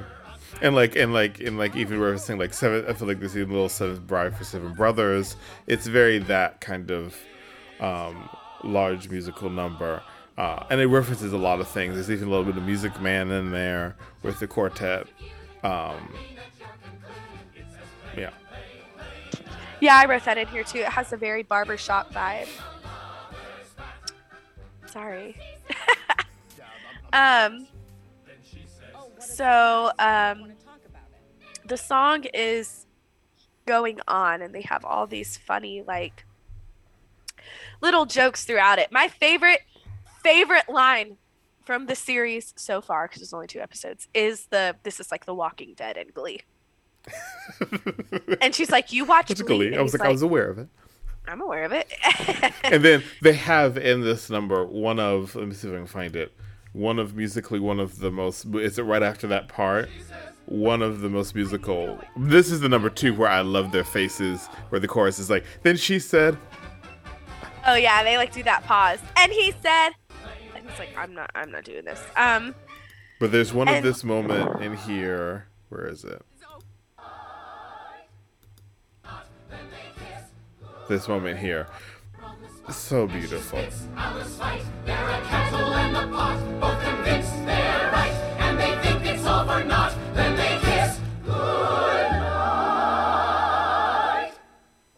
over. No. And then to have that moment where it's you know, and I get mad at like the Ryan Murphy and all this stuff he would have put underscoring under this moment, but it's very poignant to leave their very real fight without any musical theater-ness under it, so you still feel that that's real. This is real emotion. This is not a musical number for them. This is something real that's happening. Yeah, for them, this is what they're going through in that moment. Yeah. Yeah, and it's like, oh, this is it, to have that moment where the music pulls you in, and then then we have this real moment. And then as soon as that real moment is done, very musical theater fashion, just like the end of Oklahoma, oh, we just killed Judd.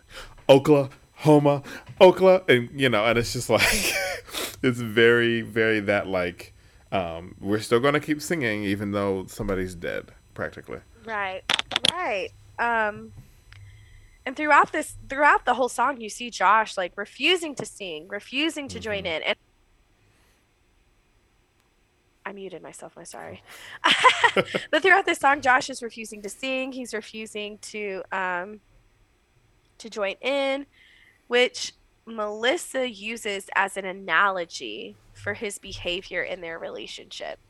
It's kind of like, of course, like what does she say? She says something along the lines of like, of course, why would you join in now? Like, you never communicate, And I think it's funny. I know this is James. The way they are fighting, this is James and I.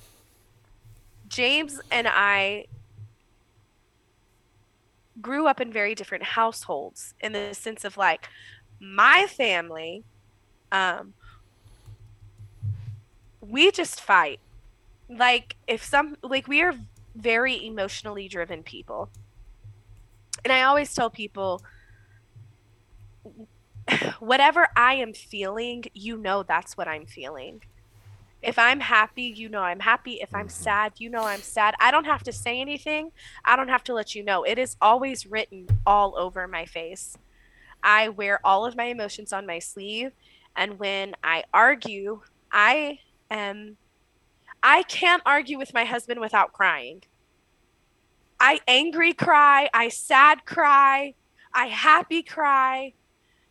And my husband is very different. He grew up in a household where it's not so much that they didn't talk about things. He has a great relationship with his parents and his brother, but it was more like if there's no need to make a big deal about it, we're just not going to make a big deal about it. And everything in my house was a big deal. Like everything was a big deal. Someone didn't take the trash out, and it was an argument that lasted 3 weeks, And so when we argue like just like them. I am over the top. I am so dramatic, and he's just like, what are we even fighting about? Like this is ridiculous, Like what's the fight? And I had to teach myself, my emotions are like this big, they are huge. And it is so much easier for me to retract myself and meet him on his level than it will ever be for him to meet me on my level. Like, you can't make people expand any farther than they just naturally expand. And I think that this whole little thing, like, this is Melissa's trying to get him to give more than he can. He just isn't there. That's not him, and he's not feeling it. And I think that in a lot of relationships, that's one of the biggest mishaps.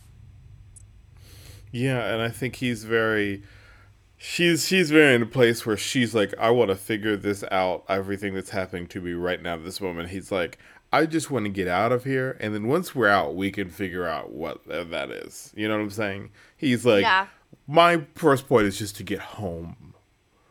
And she's like, well, but I want to figure out everything now in the moment. Yeah, and that it's kind of like so my grandpa and my grandma, they used to tell me that you don't fight in public, right? Like, if you and your spouse are upset with each other, you wait until you get home and you deal with it when you get home.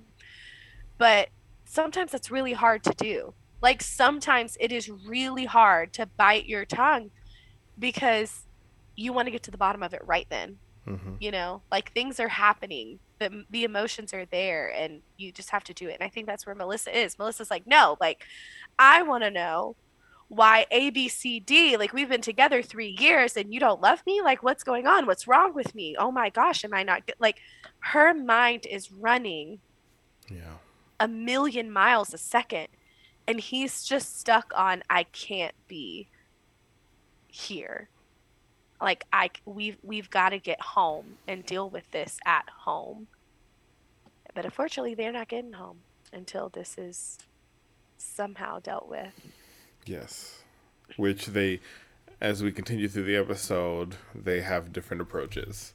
Seems like Josh's is, let me try to figure out how to play in this game, and Melissa's just like, I'm just going to sit around until life, leads me where I need to go. Yeah, for sure.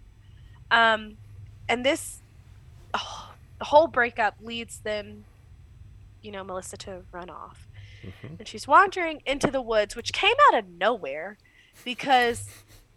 the set almost reminded me of like and something about it that felt very like the woods in The Wizard of Oz, and also just the stylized way of it. It also felt very kind of Into the Woods.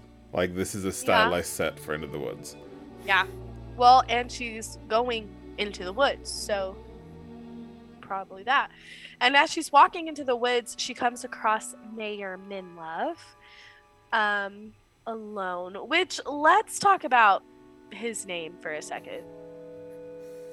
What is his full name? Mayor Aloysius Aloysius. Okay. Aloysius Minlove. Aloysius Minlove. And because also, too, a lot of the times people would say their last name before their first name. So you have Minlove, like Aloysius. Minlove, Aloysius. What is Aloysius? I feel like I'm going to I recognize that name. It could just be a reference. It could just be a name of a character from another musical, because some people are just named after other musical characters, but it could be a reference to something else. I really, really, really want to... I'm going to look up what the meaning of it is. Aloysius. I feel like I recognize it, though, as the name of a mayor or of some main character from another musical. And I just closed the notes. It means famous warrior.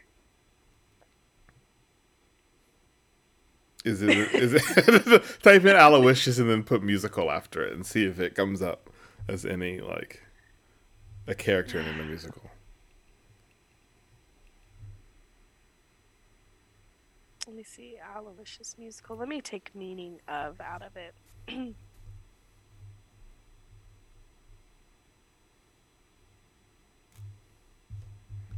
I am not seeing anything. But there is a St. Aloysius College. I'm sure it has some meaning because it's too random. It's too specific of a name. I just like the fact that it Minlove. means warrior. It means famous warrior. Interesting. But I mean, you get into his song, and I mean, it's like, especially when he gets into this part where he starts talking about, and he hold you tight in his strong tanned arms, and a dee dee dee. And you can see her face. She's like, oh, hold on a second. Is he talking about? Because strong tanned arms, it does make sense because he is tan, obviously.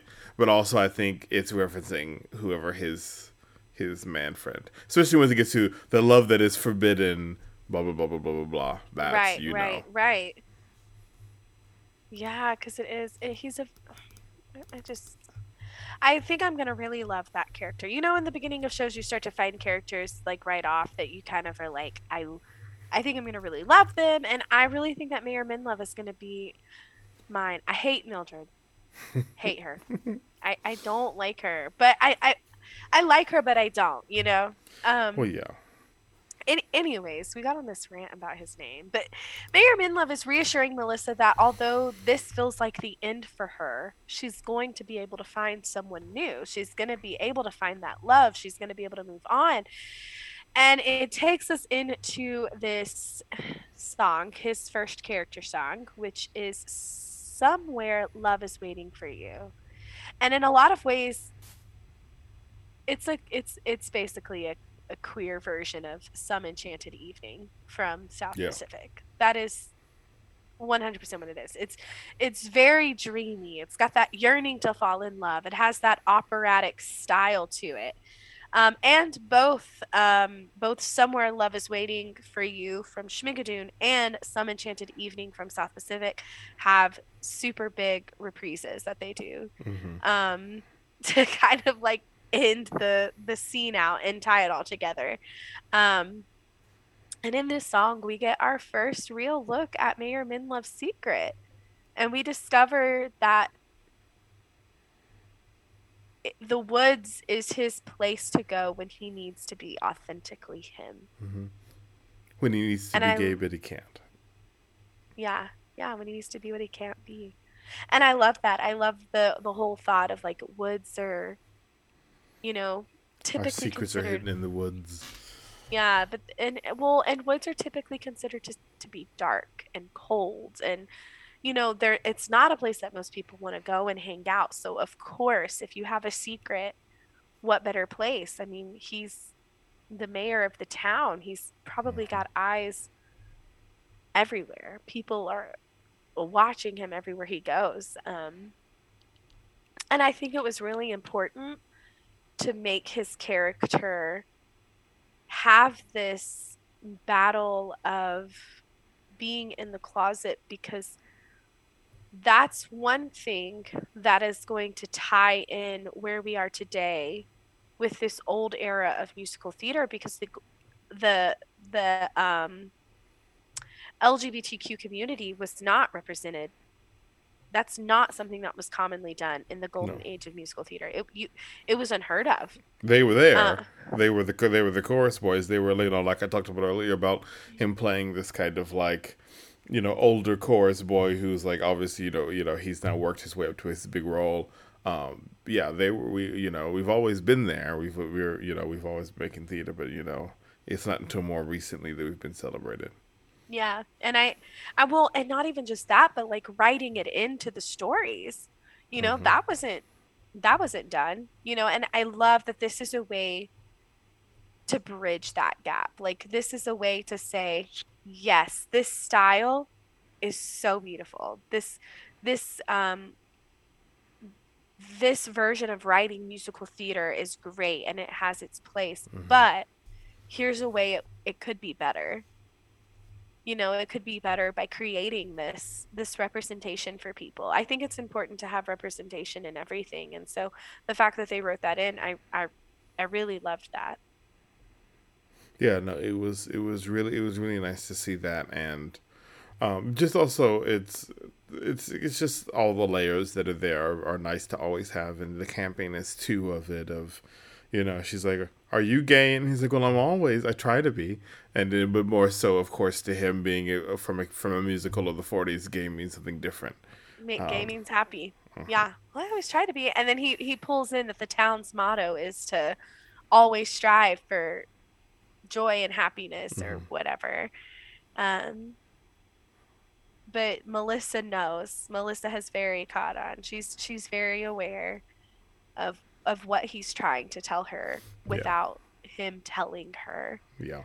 And we get, a beautiful song sung by Alan Cumming with the beautiful reprise. And of course, he takes all these campy beats of it starts and then it stops. And she's like, oh, it's done. Nope.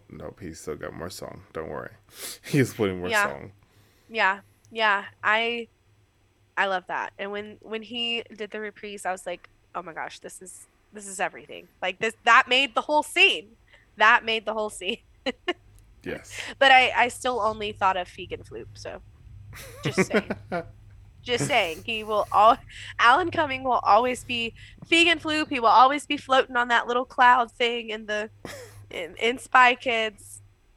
That was my show. That was my movie. Gosh. So while this is all going on, Josh is back in the town. He's in the main square.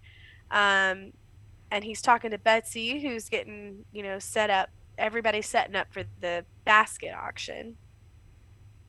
And she's talking to her sisters. They're talking about how funny he is because he made that joke about sleeping like a log. And she's just talking so Southern. And quite obviously, this is Ado Annie from Oklahoma. This is very that. It's very... mm-hmm. the young girl who's, I'm really sweet, but, as she says later, why wait? Mm-hmm, mm-hmm, mm-hmm. Yeah, why wait?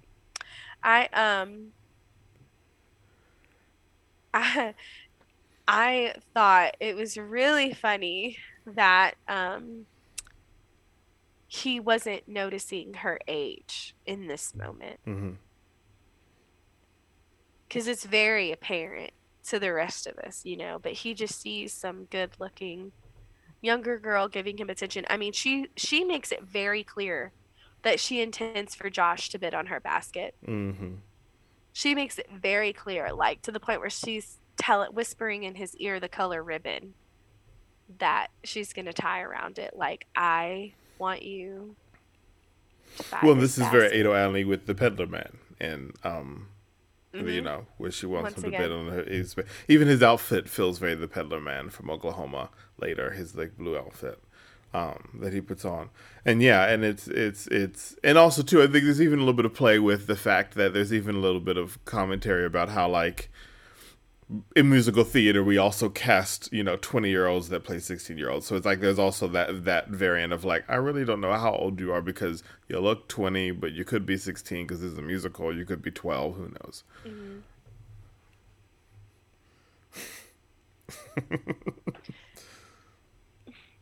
I know someone who would have played this role great, but This could be okay. the Shade Um, podcast when we're done with it. Probably. We're gonna get in so much trouble, and I love it.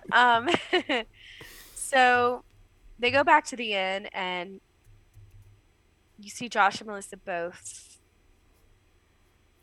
walk out of their room, or maybe Melissa's coming back in and Josh is leaving. But Yeah, Melissa's coming back in and Josh is headed out. and Josh is Dressed. now Josh is like, I'm all in. There's this Mm-hmm.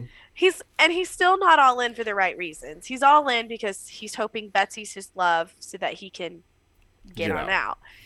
And also maybe get a little A lucky little something on the side. a little along the way. Yep. But he is dressed. He is now in full uniform. Um, and Melissa, I think this throws her off. She's kind of like, okay, wait. And I don't even think it's that he wanted to be involved in the town. I think if it's that he doesn't want to be involved in the town with her. I mean, this Mm-hmm. so clearly shows her that the same attention to detail and the same commitment that she wanted from him, he's now going to give. To this little white bitch he just met. This little Yeah, blonde haired girl he just met. to And this it's little just, yeah, girl. it's very much so like, oh, a few moments ago you couldn't sing for me, but you can get in a full get up and everything. You're all in now. For this girl you just met. Yeah. Mm-hmm. Oh, so now you're all in. Yep. And they argue about it. They argue about him going to the auction. They argue about and I also think that this kind of mirrors this idea that men move on faster than women. Um, Mm-hmm. like he's all right, we're just gonna do what we gotta do, and she's still sulking. She is still in this. I need to get where I feel okay. Like, I need to get to a point where I can breathe again so that I can move on. And he's like, nope, next thing. Hey, she's Mm-hmm. hot. And And it shows you just again, accenting again the different level of commitment and buy into the relationship that each of them had from the beginning. yeah, yeah. And, obviously, though, this like lights a fire under Melissa of like, okay, I've got to go too. Fine. If you're going, and I think that's very. I've been Melissa, okay? I I have been the girl that like wants to go somewhere that I know an ex is going to be and look incredibly hot just so I can prove that he still notices me. You know what I mean? Mm-hmm. Like, she's doing it to prove that she's still something that he wants. But before we get to the auction, I wrote down in my notes, why did I not mention the newsboy in episode 1? Oh, Yes. Carson, the newsboy Carson, who is essentially Winthrop Peru from The Music Man. A nod to Ron Howard. He's so cute. He's so cute. And they both have lisps. Both characters have like really strong lisps. And they both essentially have no friends. Yes. Which we learned that Carson has no friends because he's the weird kid and has the lisp, and he spends too much time with his older sister, who we will get to. We'll also do, because this is a musical, there probably actually are no other children. That's just the story. That's probably true too. But because of him, we are slightly introduced to the school marm, who is Miss Emma Tate. And she is played by Ariana DeBose, who's, we haven't seen it in this show yet, but she is one of the most incredible dancers. Oh, yes. Out there. She's a beautiful dancer. She's had... I mean, she was the bullet in Hamilton. Yes, she's the bullet in Hamilton. She's been on So You Think You Can Dance. And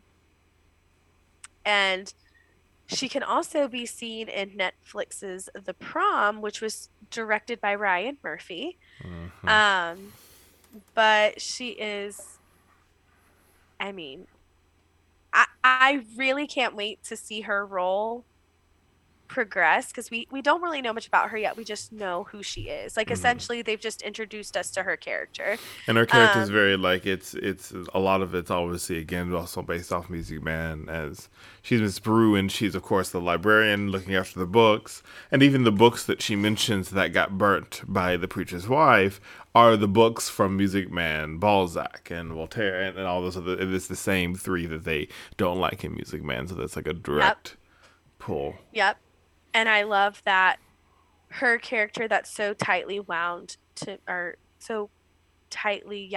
with Music Man is the older sister of the newsboy, who's also like a direct reflection. Mm-hmm.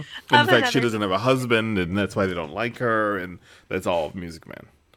Yeah, I love that when the preacher's wife, Mildred, is like, won't take a husband. She just yells it, just like, that's the only thing you can say about this woman, is that she's not married. And like, from being from the South, we know that hateful church woman. That's just being hateful for no reason. We do. I'm really blessed. I go to a church that is 98% like just super loving people. And the only reason why I won't say 100 is because I know the people who like make you feel uncomfortable about something that's so stupid. Like in my church, it's not even anything religiously related. It's politics. I know someone who thought it was an appropriate joke to say, hey everybody, like when this last election came around, like, hey everybody, don't forget, like, Republicans, because of COVID, they decided to make it to where Republicans vote one day, Democrats vote the other. So Republicans, you vote Tuesday, Democrats, you vote Wednesday. And the joke is like, none of the Democrats will get their vote in. And every time that joke was made, it would just make me feel so uncomfortable. And to me, I don't really consider myself one or the other. I vote on person, not on party, because I feel like at different stages of life, you need different things. But I was voting Democrat, this last election. And I do think in a lot of ways I'm much more liberal than the Republicans in the South, because they take Republican to a whole other level. They take their conservatism to a whole other level. Yes. And I'm not there. And so you'd be sitting in church and I'm like, why are we making these jokes? Like, this is like, you're judging people off their political views. Like, what is wrong with you? And yeah, and that's just like a light version. I mean, I have gone to churches where if your dress is too short, they think you're a hoe. Mm-hmm. And they will tell you look like a hoe. Granted, we've also been in churches where the members of the church also didn't think we blew your skirt up high enough during the Marilyn Monroe in the sanctuary. So, there's the other side of the coin as well. Well, that same church though, and you remember the lady got mad because Ruben and I kissed. Mm-hmm. And we're like, it's scripted. We're not like promoting people to go and make Also, out when people get married, they kiss. in a church.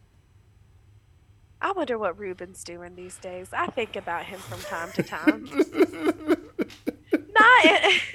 not in a like way of like, but he was this so show fun. this show would have been you and Ruben if you and Ruben had actually dated. Oh, 100%. I'd be Melissa and he'd be Josh. 100%. And you would be Merriman. No, I'd be all of the characters. Can we redo this show where I just play all of the characters and string it in? That's hilarious. Ruben, if by some chance you stumble across this podcast, I just want to say you were a phenomenal co-star and a great friend.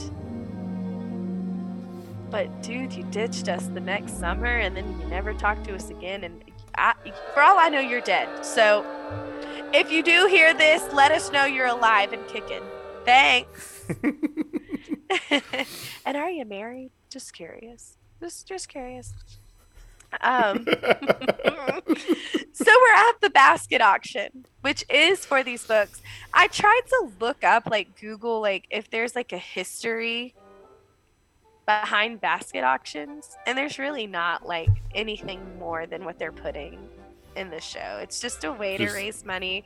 Women build picnic baskets and the men bid on them, and if you win, then that's your date. You know, you take the picnic basket and the woman on a lovely picnic. on a date. Yeah, so they're here to do that, and right from the beginning, Melissa is Melissa's starting to drink from the the gentleman's bowl. Yeah, the gentleman's bowl, which is so sexist but so appropriate for the time era. Oh, yeah. You know, like, you know, it's just, well, there's so many things like that where it's like, even like later on when she's talking about herself and talking about, you know, I'm the you know, really kind of like saying what is going on, but then it kind of reminds you this is also through a very 2020 2021 lens, but through their eyes they're like, but I just want some pie. And not even like, you know, like, I just want no actual cake, like actual food, not like innuendo pie, but like no actual food. Yeah, please. like, we're not talking about your butt. I want a slice of cake. Like, I love when he's like, but can you make a cake at a later date, a future date? Yeah. Like, it was so funny. And I know that you said that this whole scene was like a good nod to Music Man, but it's also a nice little nod to Oklahoma. Mm-hmm. They do the whole because they had their basket. lunch basket auction to raise funds for the schoolhouse as well. So they're having the auction, and Josh has been quiet. He has waited very patiently for Betsy's basket, and everybody's bidding 12.5 cents. And you know, he said, "What's the deal with 12.5 cents? Like, that's a weird, you know, thing." Yeah, it wasn't until they said that, and I was like, "Oh, that is half of a quarter." Yeah. And I was like, "Okay." So Josh ends up buying Betsy's basket for $20, which for them is a lot of money. When you're bidding at 12.5 cents, $20 is a lot of money. And also too, it's a reference to in Oklahoma. That's what happens. Of Curly, you know, gives up everything. So we actually see this happen twice. Curly gives up everything he owns to like pay, and has this huge price. Or no, actually, I think this more so referencing when what's his name? Not Curly, Judd. Judd outdoes Curly's bid and is like $5 or something like that, and it's like this huge amount for then. But then we see the parallel of Curly giving up all of his stuff when Danny Bailey comes in. That's why he's like, it's all that I own. All that I own is $2. Mm-hmm. Yeah. And I think it's really funny, you know, that he does that. Josh bids the $20, and Betsy's like, "Oh my God, the doctor!" Yes, the doctor. And I was like, "This is so modern day," you know, like mm-hmm. you hear all these. And almost very, dare I say it, almost like very The Nanny, where it's like looking for the doctor, and like there's almost yes. Yes, and it is true though. You know, you have young girls, they're looking for the guy with the deep pockets, and Betsy has clearly found hers. Um, and this just sets Melissa off. Melissa at this point, she is intoxicated. Like she is, and Melissa is very, very, very I am woman, hear me roar in this moment. You know, and I think that she was already angry when she got there. The whole like them explaining to her like that's the gentleman's bowl, you know, she's like, what are we, like living in a sexist, you know, neighborhood? It's like, well, yes. And you know, yeah, you are, but um so she decides to auction her off herself. And it's a way to make Josh jealous. It's a way to say, well, if you can move on, guess what? So can I. And I'm going to do it 10 times better than you. And I'm going to make you very aware of the fact that I don't just intend on having a picnic. I'm going to cut you deep to the core. And like you said, Danny comes in and he's going to take her out with $2, which is, and it's funny because they don't even like, even though Danny is going to bid the highest bid like that, she's not going to get any more money. Mayor Minlove is so over it. He doesn't even give like anybody else. Good, sold. Here you go. Like Danny could have came out with 50 cents and they would have been like, sold, you're done. Yes. Yeah, here you go. Because nobody had bid on her at that point. Yeah. And I loved all the guys saying, oh, I am not bidding, I have a question. Like it was just a trend and it was hilarious. But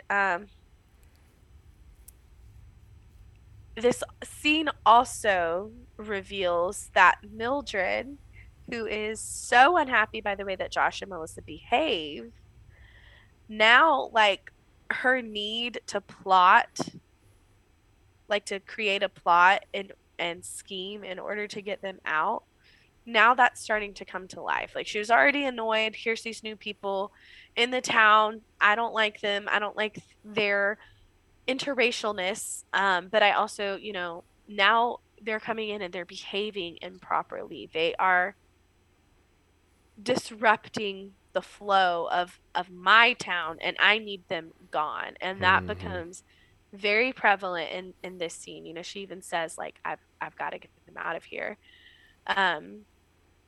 And yeah, and then we move on to the dates. Both are now going on a date. Danny and Melissa having a picnic outside of the Tunnel of Love, where Melissa can't stop complaining about Josh. And Danny feeds into her independent woman ego by getting her to win herself a prize. He takes her over to the game at the carnival area in town and basically teaches her how she can win her own prize. And it's just very much what she needed in that moment, and it creates the perfect moment for them to share a kiss. And what like a very musical theater too, like with the innuendos of like how he's like, oh, this, and remember these things are built to explode, and like if you just stroke it the right way, all that stuff. And I was like, this is so very musical theater. It reminded me a lot of the scene in Drowsy that I had with Aldolfo. With Aldolfo, where he's saying all these like little innuendos of, oh, I wanted to be sent into a place of ecstasy, you know, and Drowsy's like, wait a minute, that piques my interest, you know. It's like this, okay, we're gonna say what we want, and we're like, it's out there, like there's, and then she just says it. Yeah, like we're not hiding it. Like she's this like, is exactly I will throw my mother in front of a bus. Yes. To ride you.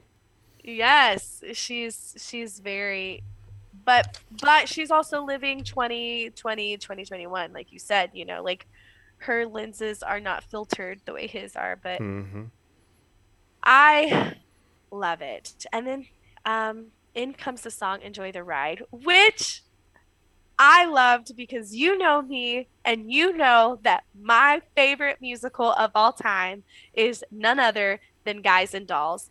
And this whole song is If I Were a Belle from Guys and Dolls.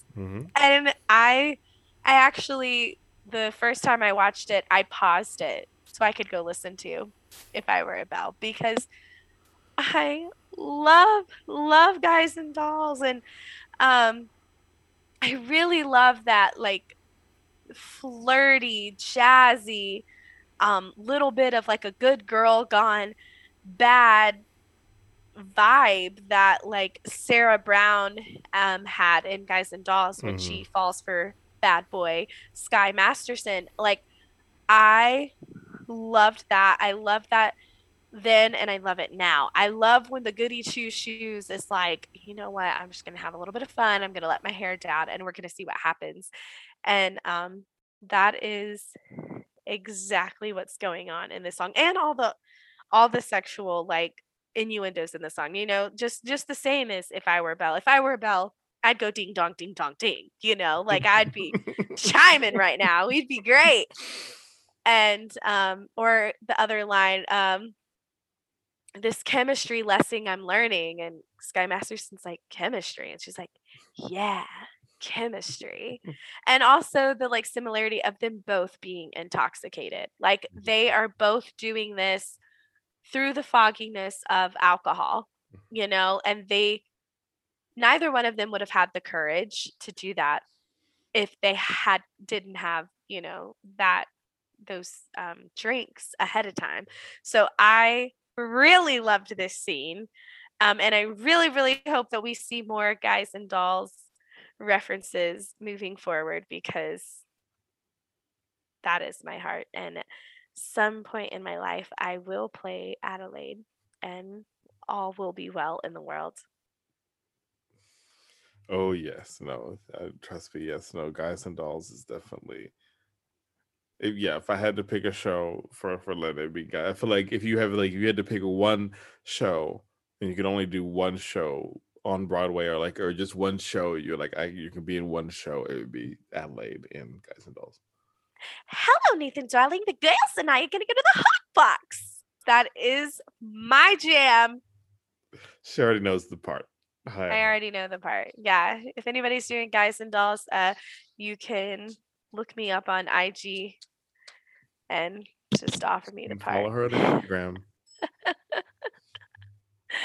Oh my goodness. Meanwhile, Josh and Betsy take their picnic up a hill to enjoy some privacy. And Virginity ruins. Yeah, Virginity ruins. Betsy is, you know, talking it all eagerly about how the high school kids go there, and that's how they lose their virginity, but not her. She's never been there. She's never been there, except for the swing that she sang a swing on last summer and the tree that her dad planted. So you have been there. So you've been there quite a lot, and also bullshit, because you were whispering in this guy's ear literally like 6 hours ago. No, exactly you knew what you were doing.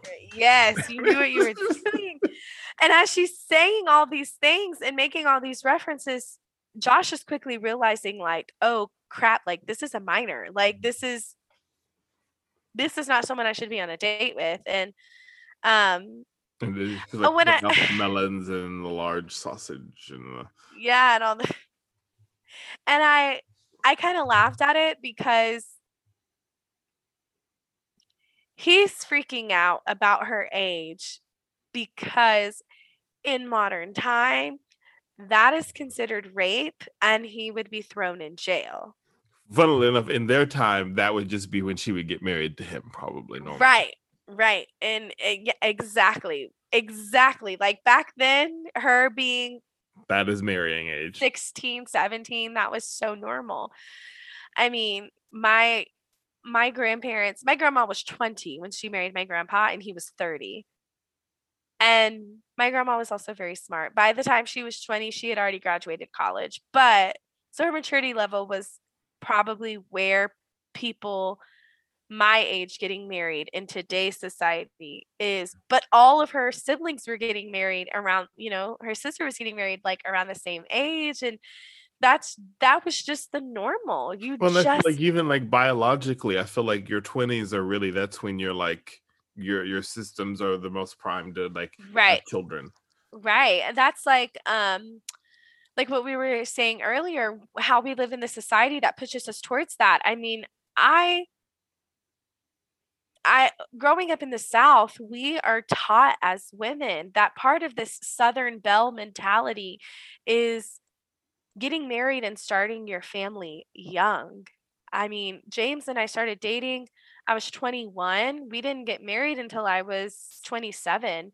And that was really hard for me early on in our relationship when I was like turning, 23, 24, and we weren't even engaged yet because I was like, okay, well, I'm losing my time. And it really I'm not. I mean, modern medicine is great. There are people who are having babies close to 50, Yeah. like my time isn't running out, but And it you was also had your best friend. You also had Amanda kind of running parallel, who now has 3 children. 3 children. So my best friend, she married her high school sweetheart at 18.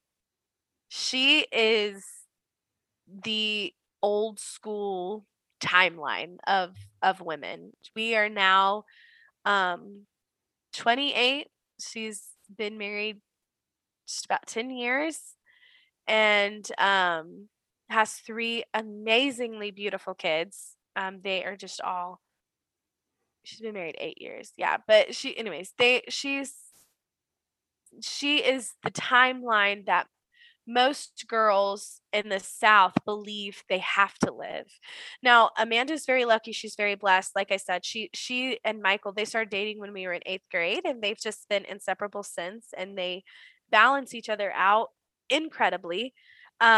So she just got really lucky. She found her person, early on in life and they've started their family and it's great. And it it is hard being where I'm at. And in some ways I do get sad, you look back, you're like, man, like if James and I had gotten married a few years earlier, like we could already have a couple children by now, blah, blah, blah, whatever. But then I also look back and I'm like, the difference is that for instance, Amanda was pregnant on her 21st birthday. Hmm. You know, she has lived her entire 20s being a mom. And there's nothing wrong with that. I mean, she's a terrific mom. But there are aspects of life that I have gotten to enjoy and that my husband has gotten to enjoy a lot more because we didn't have children that young. Because it was just the two of us. I mean, married or not, it was just the two of us. And I also think that not being married, it made us grow and develop into our own people so that when we did get married, like we're 100% certain. I mean, we changed and evolved so many times over the course of our 20s. People naturally do that. Now there's no question, like, okay, we've gone through all these changes together, so we are meant to be Mm. together. But yes, it is hard. It is very difficult sometimes just because we are in the South and that is what Betsy is doing and living, even though it's irrational and it's wrong for someone who is 16, 15 to date someone who's almost 40, which is this scenario right here. It is also what she's thinking and living is also what is put into so many young girls like mentality and like we are born and raised to be homemakers and not much more. So um yeah, yeah, but Josh doesn't like it. Josh is like, I am not having any of this. Josh does not like this. And it's funny because we're just guessing. We don't really know how old. Like Correct. Betsy does not explicitly say how old she is. But from that look of that tree that her father planted when She's she in was teens somewhere. yes. It I wrote it definitely seems to be a 16 going on 17 situation. Like it's very apparent. So they're going through that. She sings a a little verse of. And I was not expecting that voice when she opened her mouth. I was like, oh, okay, she can sing. So you've never like watched Dove Cameron in any of the other stuff? She was, no. Okay, so I've known her, you know, from the Disney stuff. I keep up with Disney. But so I've known her from that. But yes, she has a beautiful voice. She's a powerhouse and you wouldn't expect it. And yes, but while they're doing that, it flips back over to Melissa and Danny, and they are enjoying the end of their night with a ride through the Tunnel of Love. And I was really sad that we didn't go in the Tunnel of Love with them. I wanted to know. You think we will? Maybe. I also don't think there's much to it. It looks like it's just a quick little. I know, but I thought that would be funny to see. Like, in Grease, when you're watching Grease and it gets to You're the One That I Want, and they walk through the with the mirrors fun house, and it's literally like they take 4 steps and then they're coming out on the other side. Like, that is so funny to me. Like, I don't know why that just so I don't know. I was the practicality of how small it is. Yes. But while she's ending her night with that ride through the Tunnel of Love, Josh is ending his with a shotgun to the face. Betsy's dad is not happy, and the term shotgun wedding becomes real quick. Oh, yes, there's always somebody's dad with a gun in these musicals, from Oklahoma to all of them. Somebody's dad's got a gun. Well, once again, that's just the country. That's just the Southern country. But yeah, no, it's true. It's true. But that brings us to the end of episode 2. Any like final thoughts about the whole first 2 episodes? No, I really want to know if they're going to end up being each other's true love or not. I'm really excited to see that. I am also excited to see what other relationships they test out and they try, because these clearly will not be the only ones. There's just no way. There's too many characters we have to get. And I'm interested to figure out how Schmigadoon became. Yeah, how it works. And also too, like there are also characters that haven't been introduced yet, like Jane Krakowski's character, I think the Duchess or the Countess, something like that. So that'll be interesting. I'm excited to see all these other characters. So like I'm excited. In fact, tomorrow or no, it was today. It was actually today's date. Today is actually. Well, in your time, right now it's Thursday. It's Thursday morning for you. Yeah, true. So like technically, but it's Wednesday night for me. I probably will later tonight, like Thursday at Friday at 1 a.m. in the morning, watch the next episode, because I think it comes out at like midnight. So I am excited to see where the journey takes us. So excited. And yeah, so this, like I said, we'll be putting out episodes every Monday. This one is going out this Friday just because of how they release the episodes, but then we're going to start releasing them on Monday, so you can go look for that. And this has been the very first episode of Schmigadoonery, the #1 podcast for dissecting and reviewing the new Apple TV show, Schmigadoon. If you enjoyed listening, please make sure to comment, like, and subscribe to us wherever you are listening from. You can find us on Apple Music, Spotify, Google Podcasts, and anywhere else podcasts are found. You can also watch the podcast on YouTube page Mosaics. That's MOSAIX. And you can subscribe to us across social media at Watch Mosaics. Now, until next time, remember, everyone likes a button. And everyone wants to eat.